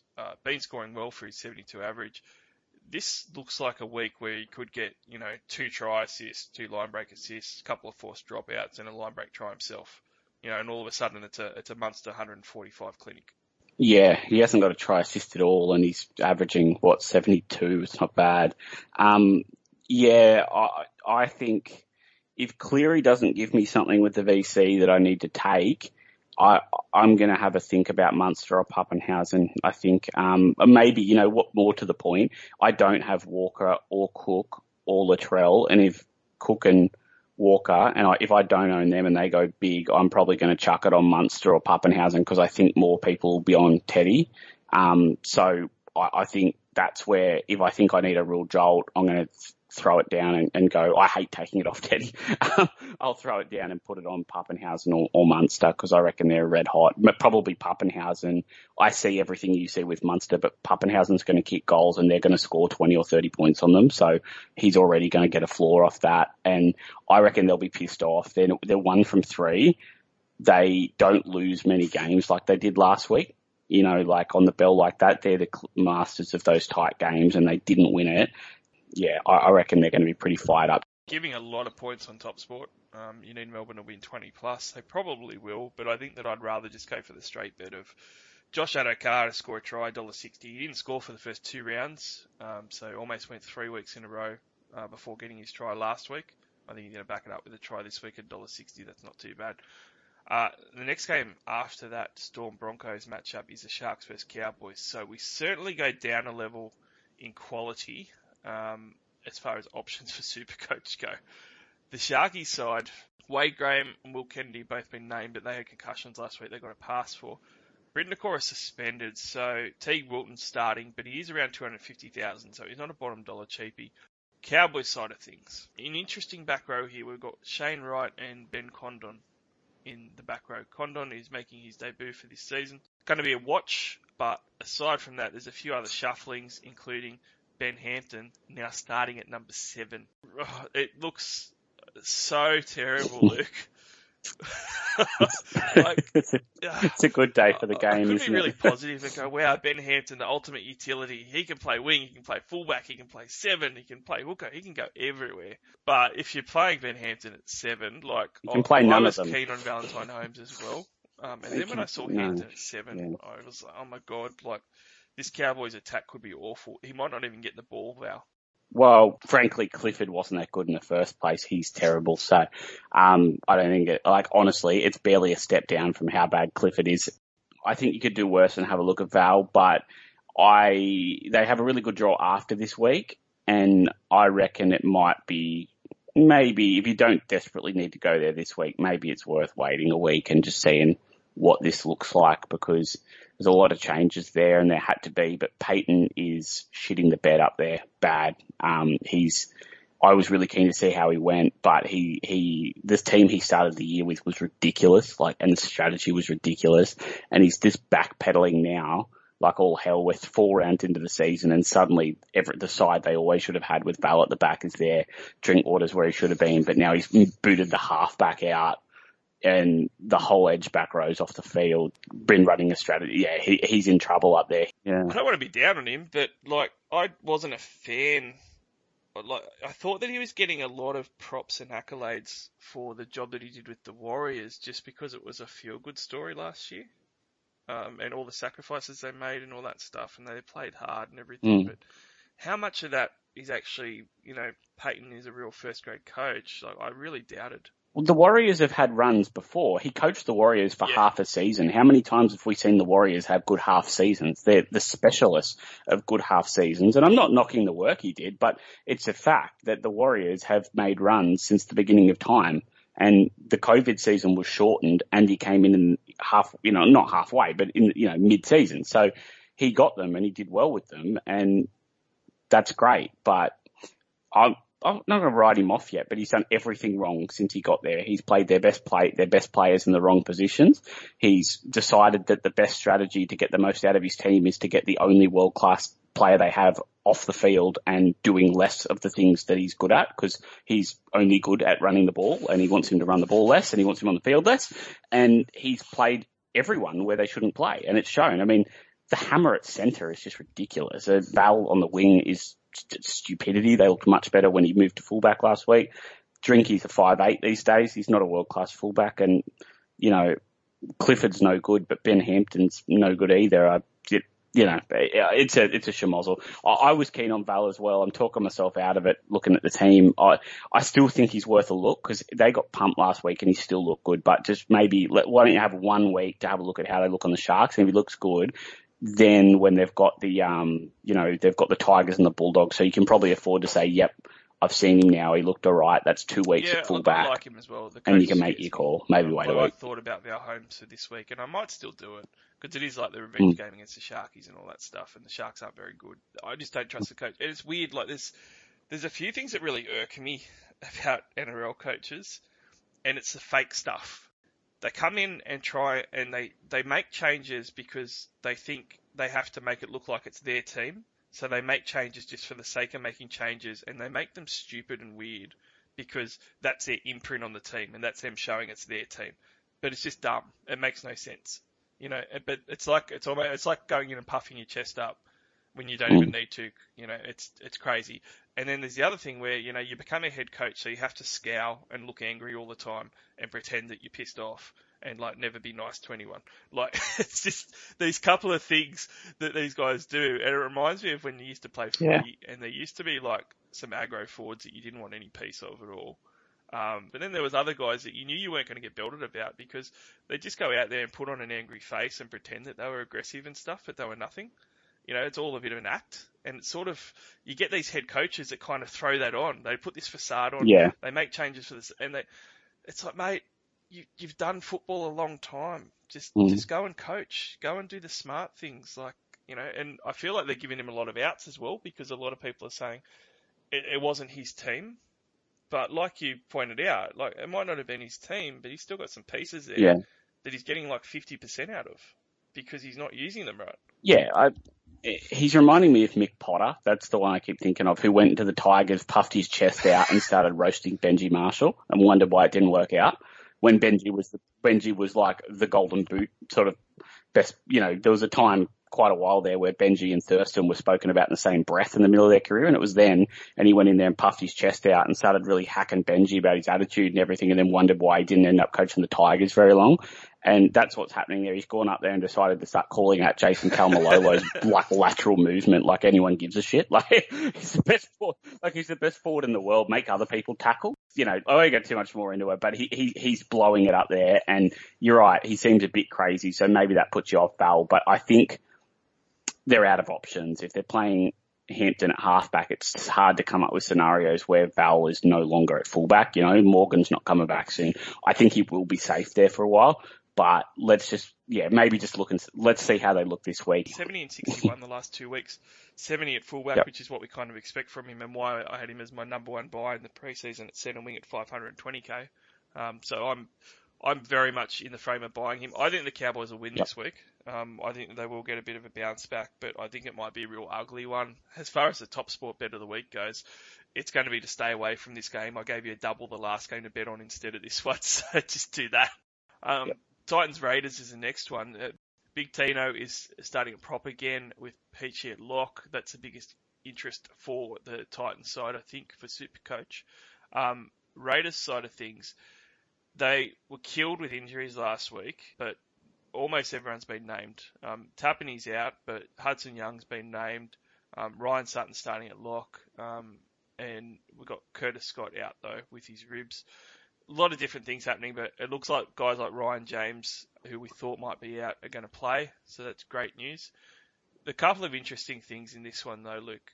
Let's start off with the Titans very quickly. Tyrone Peachy. Now, he is a bit of an enigma. He's done this to us before because he's forever and a day been like a centre wing second row duel. And every time I've bought him, he's just burnt me. But he's gone 55, 58, and 79 points. But last week he was named at lock for the first time this year. This week he's lock again. I think it's a little bit deceiving because everybody, including me, gets carried away when guys get named. And at 442k, you kind of think, I can throw him in at centre wing and he's going to do well there as a starting 13. He only played 43 minutes last week, which is less than the 2 games that he played off the bench, which were 44 and 49 minutes. So there's a degree of thought that his minutes aren't actually going to be that good. They're still going to be similar to what they were on the bench, and in which case he's going to have some really dud games.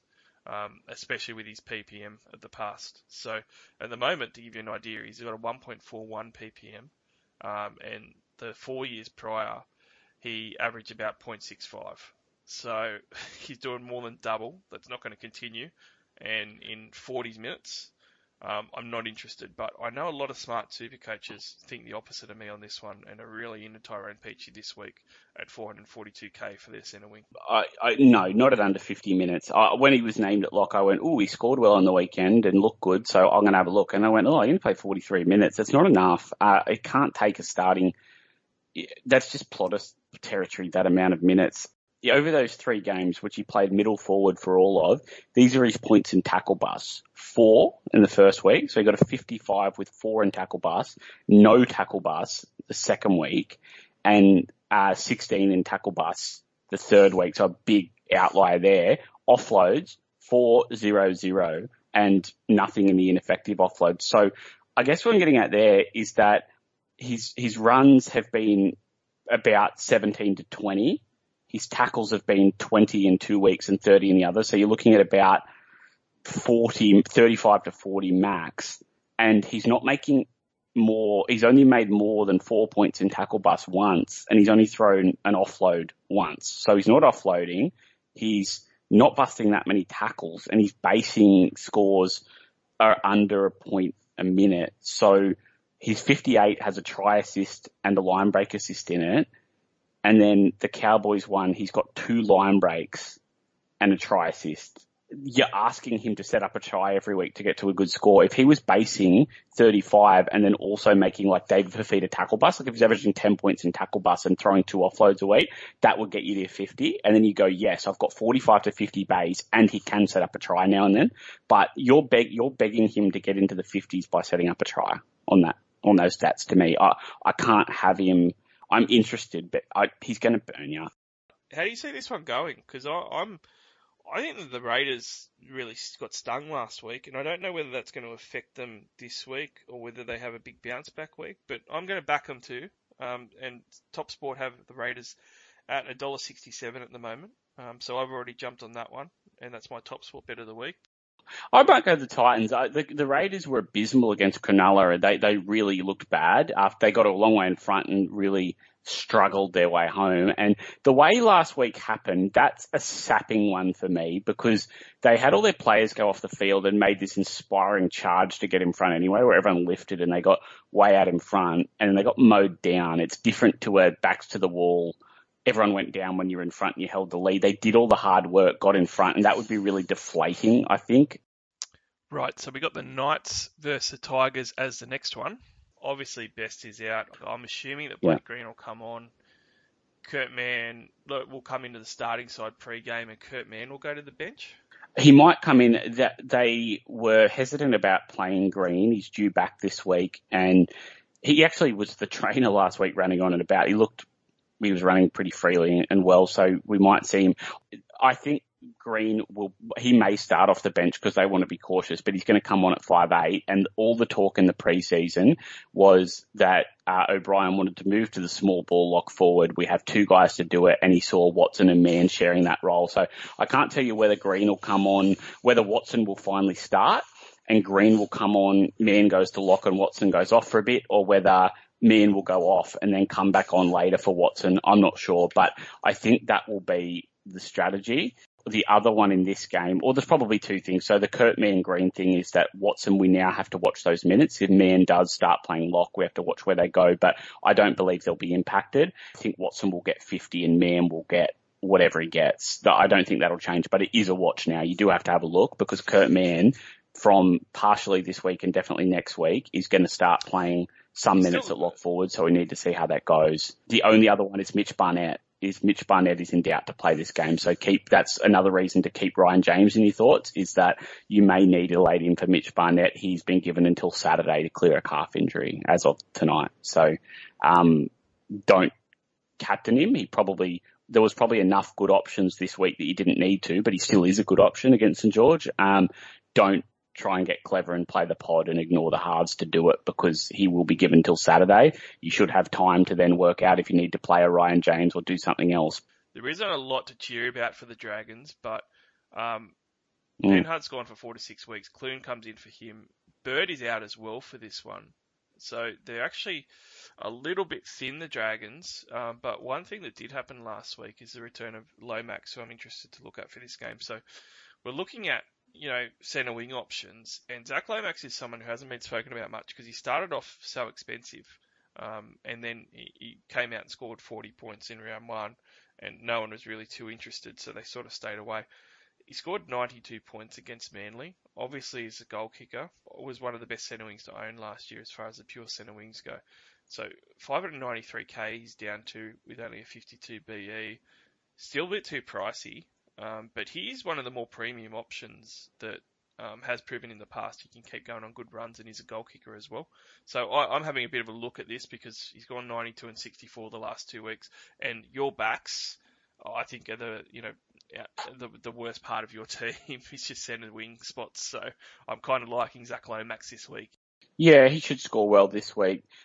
With Hunt out, he's a guy where I'm going to hope that with Hunt out, they struggle to feed him the ball. He plays on Hunt's side of the field because if we can keep him quiet, he's then got Parramatta, then the Warriors, then the Roosters. So there's a couple of tougher games there because he's available at round 13. He plays the bye. So if we can get him in at, round 8 or 9's the Tigers, Bulldogs, and then right before the bye, he's got the Sharks, Tigers, and then the Broncos in the bye round, where they're even as bad as the Broncos are, they'll probably have a couple of Origin players like Haas and that. So it's one where I'm hoping that without Hunt, we start to see a couple of 40s and we might be able to really jump on him because there's, if you could run into like Bradman Best, Lomax and always your centres for that first bye, and Lomax gets the Broncos, that'd be pretty tasty.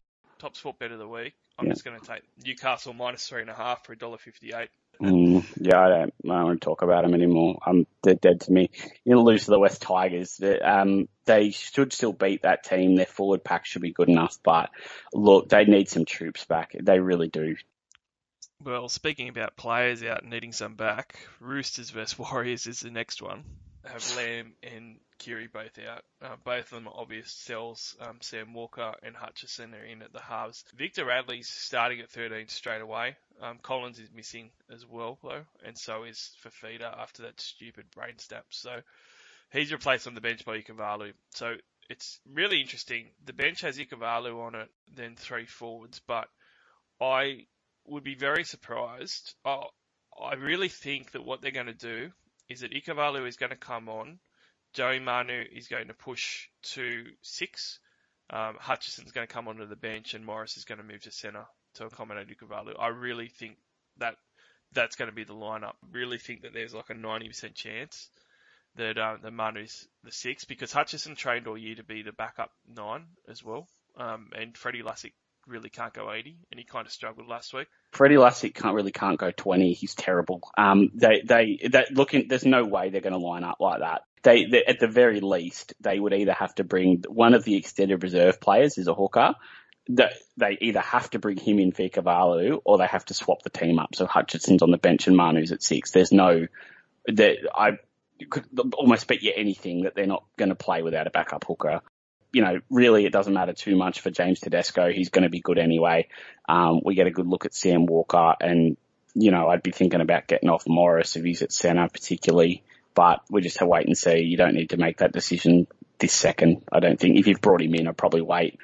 I already alluded to it, but I thought the jumping the gun on how bad the Roosters will be. And I was initially on it. It's going to be very hard for us to get to a grand final, whereas before I thought we had a good shot at doing it. We probably can't now. But I still think we're in the running for the top 4. And I still think we're one of the better sides. And it's kind of being overstated because, Lamb could have got dropped any week at the moment anyway, and he's gone anyway, so it makes no difference to us. It really is just Keary, and, it's a big important part of the team, but he is just one player. And Trent Robinson is a guy that has systems in place. The other guys have to fit into his system, and they all know it well. And one of the things with Robinson is he's very big on development and having guys that can cover other positions and stuff. And he makes them do it, so they become better players. He did it with Angus Crichton playing some minutes in the middle. He did it with Latrell playing minutes at 6 before.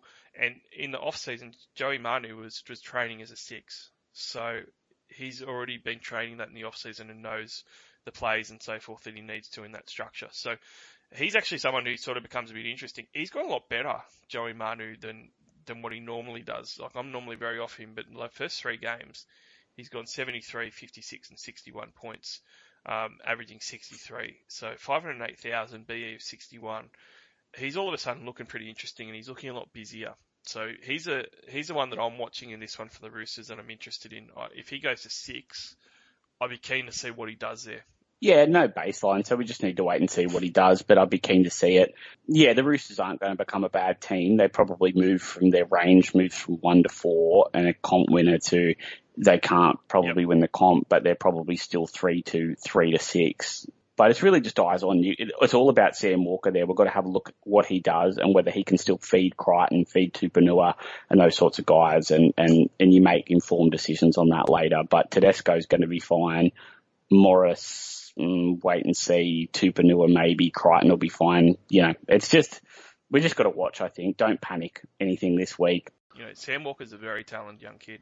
He could come in and do really well because he's got veteran good players around him. So I wouldn't be surprised if someone like a Tupanua gets a very good ball from Walker, because he is that type of halfback as well that can do that. On the Warriors side of things, they've got Peter Hiku out, so Marcelo Montoya comes in. But they had a great comeback last week. I thought they were pretty poor in the first half, and they're going to be playing at the Sydney Cricket Ground. I like the Roosters in this one, but I'm a Roosters supporter, so everyone will say I'm biased, but I think that we could go pretty well. I'm someone who's not worried about James Tedesco at all. I think that he's a real captaincy option in this one. I think that his usage is going to be way up. I think he's going to be trying out of his skin to try and make up for Keary not being there, and the fact that Sam Walker is not going to be able to do a lot his first game. So I think he'll have more usage than he's ever had this game. And against that opposition, Luke, of the Warriors, you know, Tedesco probably does really well. You know, I'm backing him to beat last week's score. I think he's at least an 80-pluser. Yep, I'll put the captain on him pretty comfortably. It's just a matter of whether I prefer Pappenhausen on Brisbane, but I'd like him comfortably. I'd have him as captain for sure if Melbourne weren't playing Brisbane, and it's going to be a bit of a coin toss, to be honest with you. Quick shout out to my boy Adam Fanua-Blake, who is averaging 65.3, just so you know, trending north and is in my team. Going well. Fanua-Blake started off pretty well in his first few games. All right, I'll pay you that one early. You got that one. Good work. So Sean O'Sullivan, he's getting a bit of talk at the moment at about 230k. Now, he's close to 60,000 more than a Sam Walker. They're obviously going head-to-head here, and they're also going head-to-head as super coach options. How do you sort of see them head-to-head? I mean, to me, Sam Walker's a better buy because he's 40,000 less, and he's got very good job security. And I think that he's more talented because he's certainly not been an O'Sullivan that's had to bounce around and stuff and try and get injuries to get his job. But there has been a few people going for the more seasoned O'Sullivan. Nah, I think you got to go Walker, with the caveat that this is one of the reasons I wouldn't do either this week. Walker probably shouldn't be that highly bought, is that, Sullivan's had a good start. So if he puts 100 on this week and you've traded Walker in this week, you probably got to be on him, you know what I mean, next week. You can't do it if you do that, but leave your options open. I think we don't know what happens yet, and this is why I wouldn't go early on them. There's 2 options there, and whilst I agree Walker's the one, if you've got neither, Walker could get 20 this week, and if O'Sullivan gets 100 and he's got a 70 and 100 at 230 and a huge neg, you can get on that and ride that a week or two, and Walker won't have moved too much. I just wait. I agree. It's probably going to be Walker, but there's no need to choose. Top sport bet of the week, Roosters $1.47. I love that. It's a bit low odds, but I think it's good enough to make some good cash out of. But if you want something a bit juicier, James Tedesco to lead by example, score a try anytime, $2.23. That is phenomenal. Love them both as bets on Top Sport.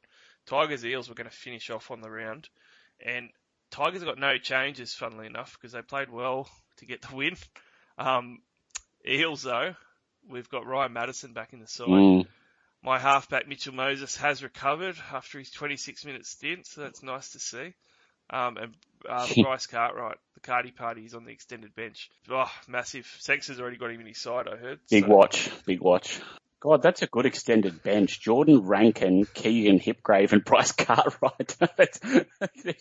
It's also you don't lose anything there if they get some guys go down. All-time party squad as well. The reunion's back for those three. Yeah, for the Tigers, I'm not too excited about any of these guys, but one that I am watching, you're going to vomit about because I know that you're not a fan.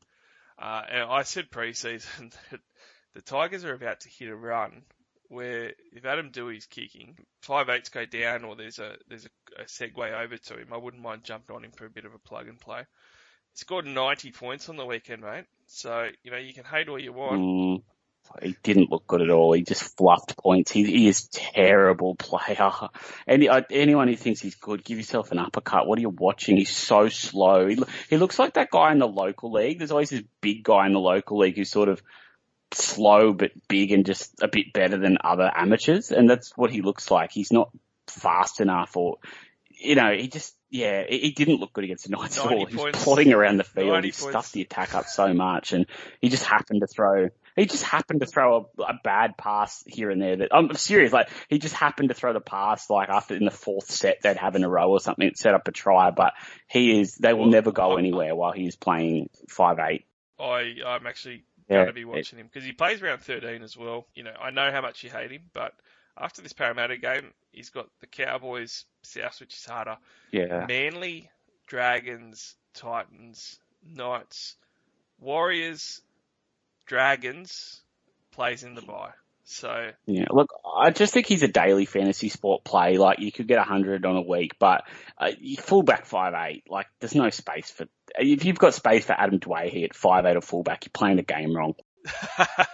You're playing about 13 5'8". You're playing Walker, you're playing Schuster, you're playing Munster, now you're playing Adam Dwyer. It's 35'8" you don't have in your team. I am going to be watching Ryan Madison with interest. He's got a break even of around 130. I'm going to be looking at buying him back in the next couple of weeks. I'm going to have to plan for that one. Big call for this one, mate. I reckon Clint Gutherson is going to ton up to spite you as well. So he's one of your other favourite players. I told you last week he was going to go well, but he only hit the 80s. Yeah. This week's the week against the Tigers. He's a good play. Yep. He's a good play. Tex Hoy just got 100 on him. I don't mind that. I don't have any Parramatta Eels, so I'm not particularly keen on the fact that I have no South players or Eels players. Gutho will go well.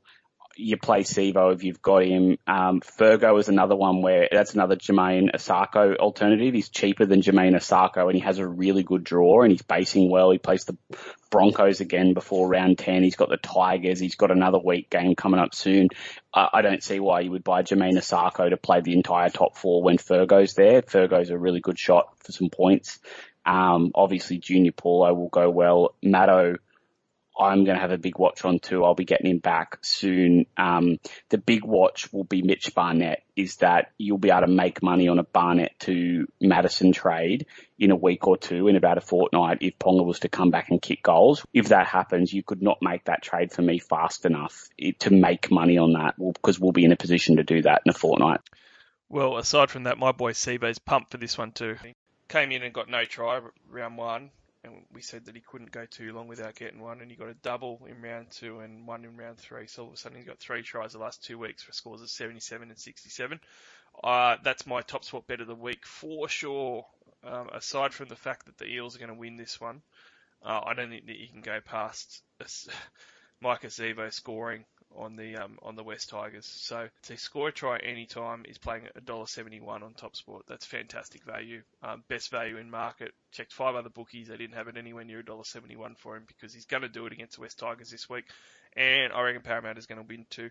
Big balls pod play, Luke. I'll finish off on. I already kind of said it, but if you're really, really desperate and a head-to-head only player, Clint Gutherson's a great Hail Mary, I reckon, coming off 87 points last week against a Tigers side that, like you said, loves to give opposing fullbacks a lot of points. Yeah, it's not a bad pod. So that's the podcast. So thanks for coming on again, Luke. For those that don't know, Luke is co-host of the Rugby League Cemetery podcast, which is a fantastic one. Just talking footy, no Supercoach stuff, just reviewing old games and everything. It's a lot of fun. So if you haven't seen that one, check it out. But going great guns on the Cemetery, Luke. Cheers, mate. Yep, come and give us a listen if you like hearing about old games. We've got everything from the 70s to the 2000s, and the podcast goes for longer than the games we're reviewing. So if you've certainly got a lot of time. And Cheers, mate. Give the Cemetery a listen, guys. You'll really enjoy it. But thanks for listening to the NRL Supercoach All-Stars podcast once again this week. Do download or stream us either via SoundCloud, iTunes, or Spotify. We're on all three of those.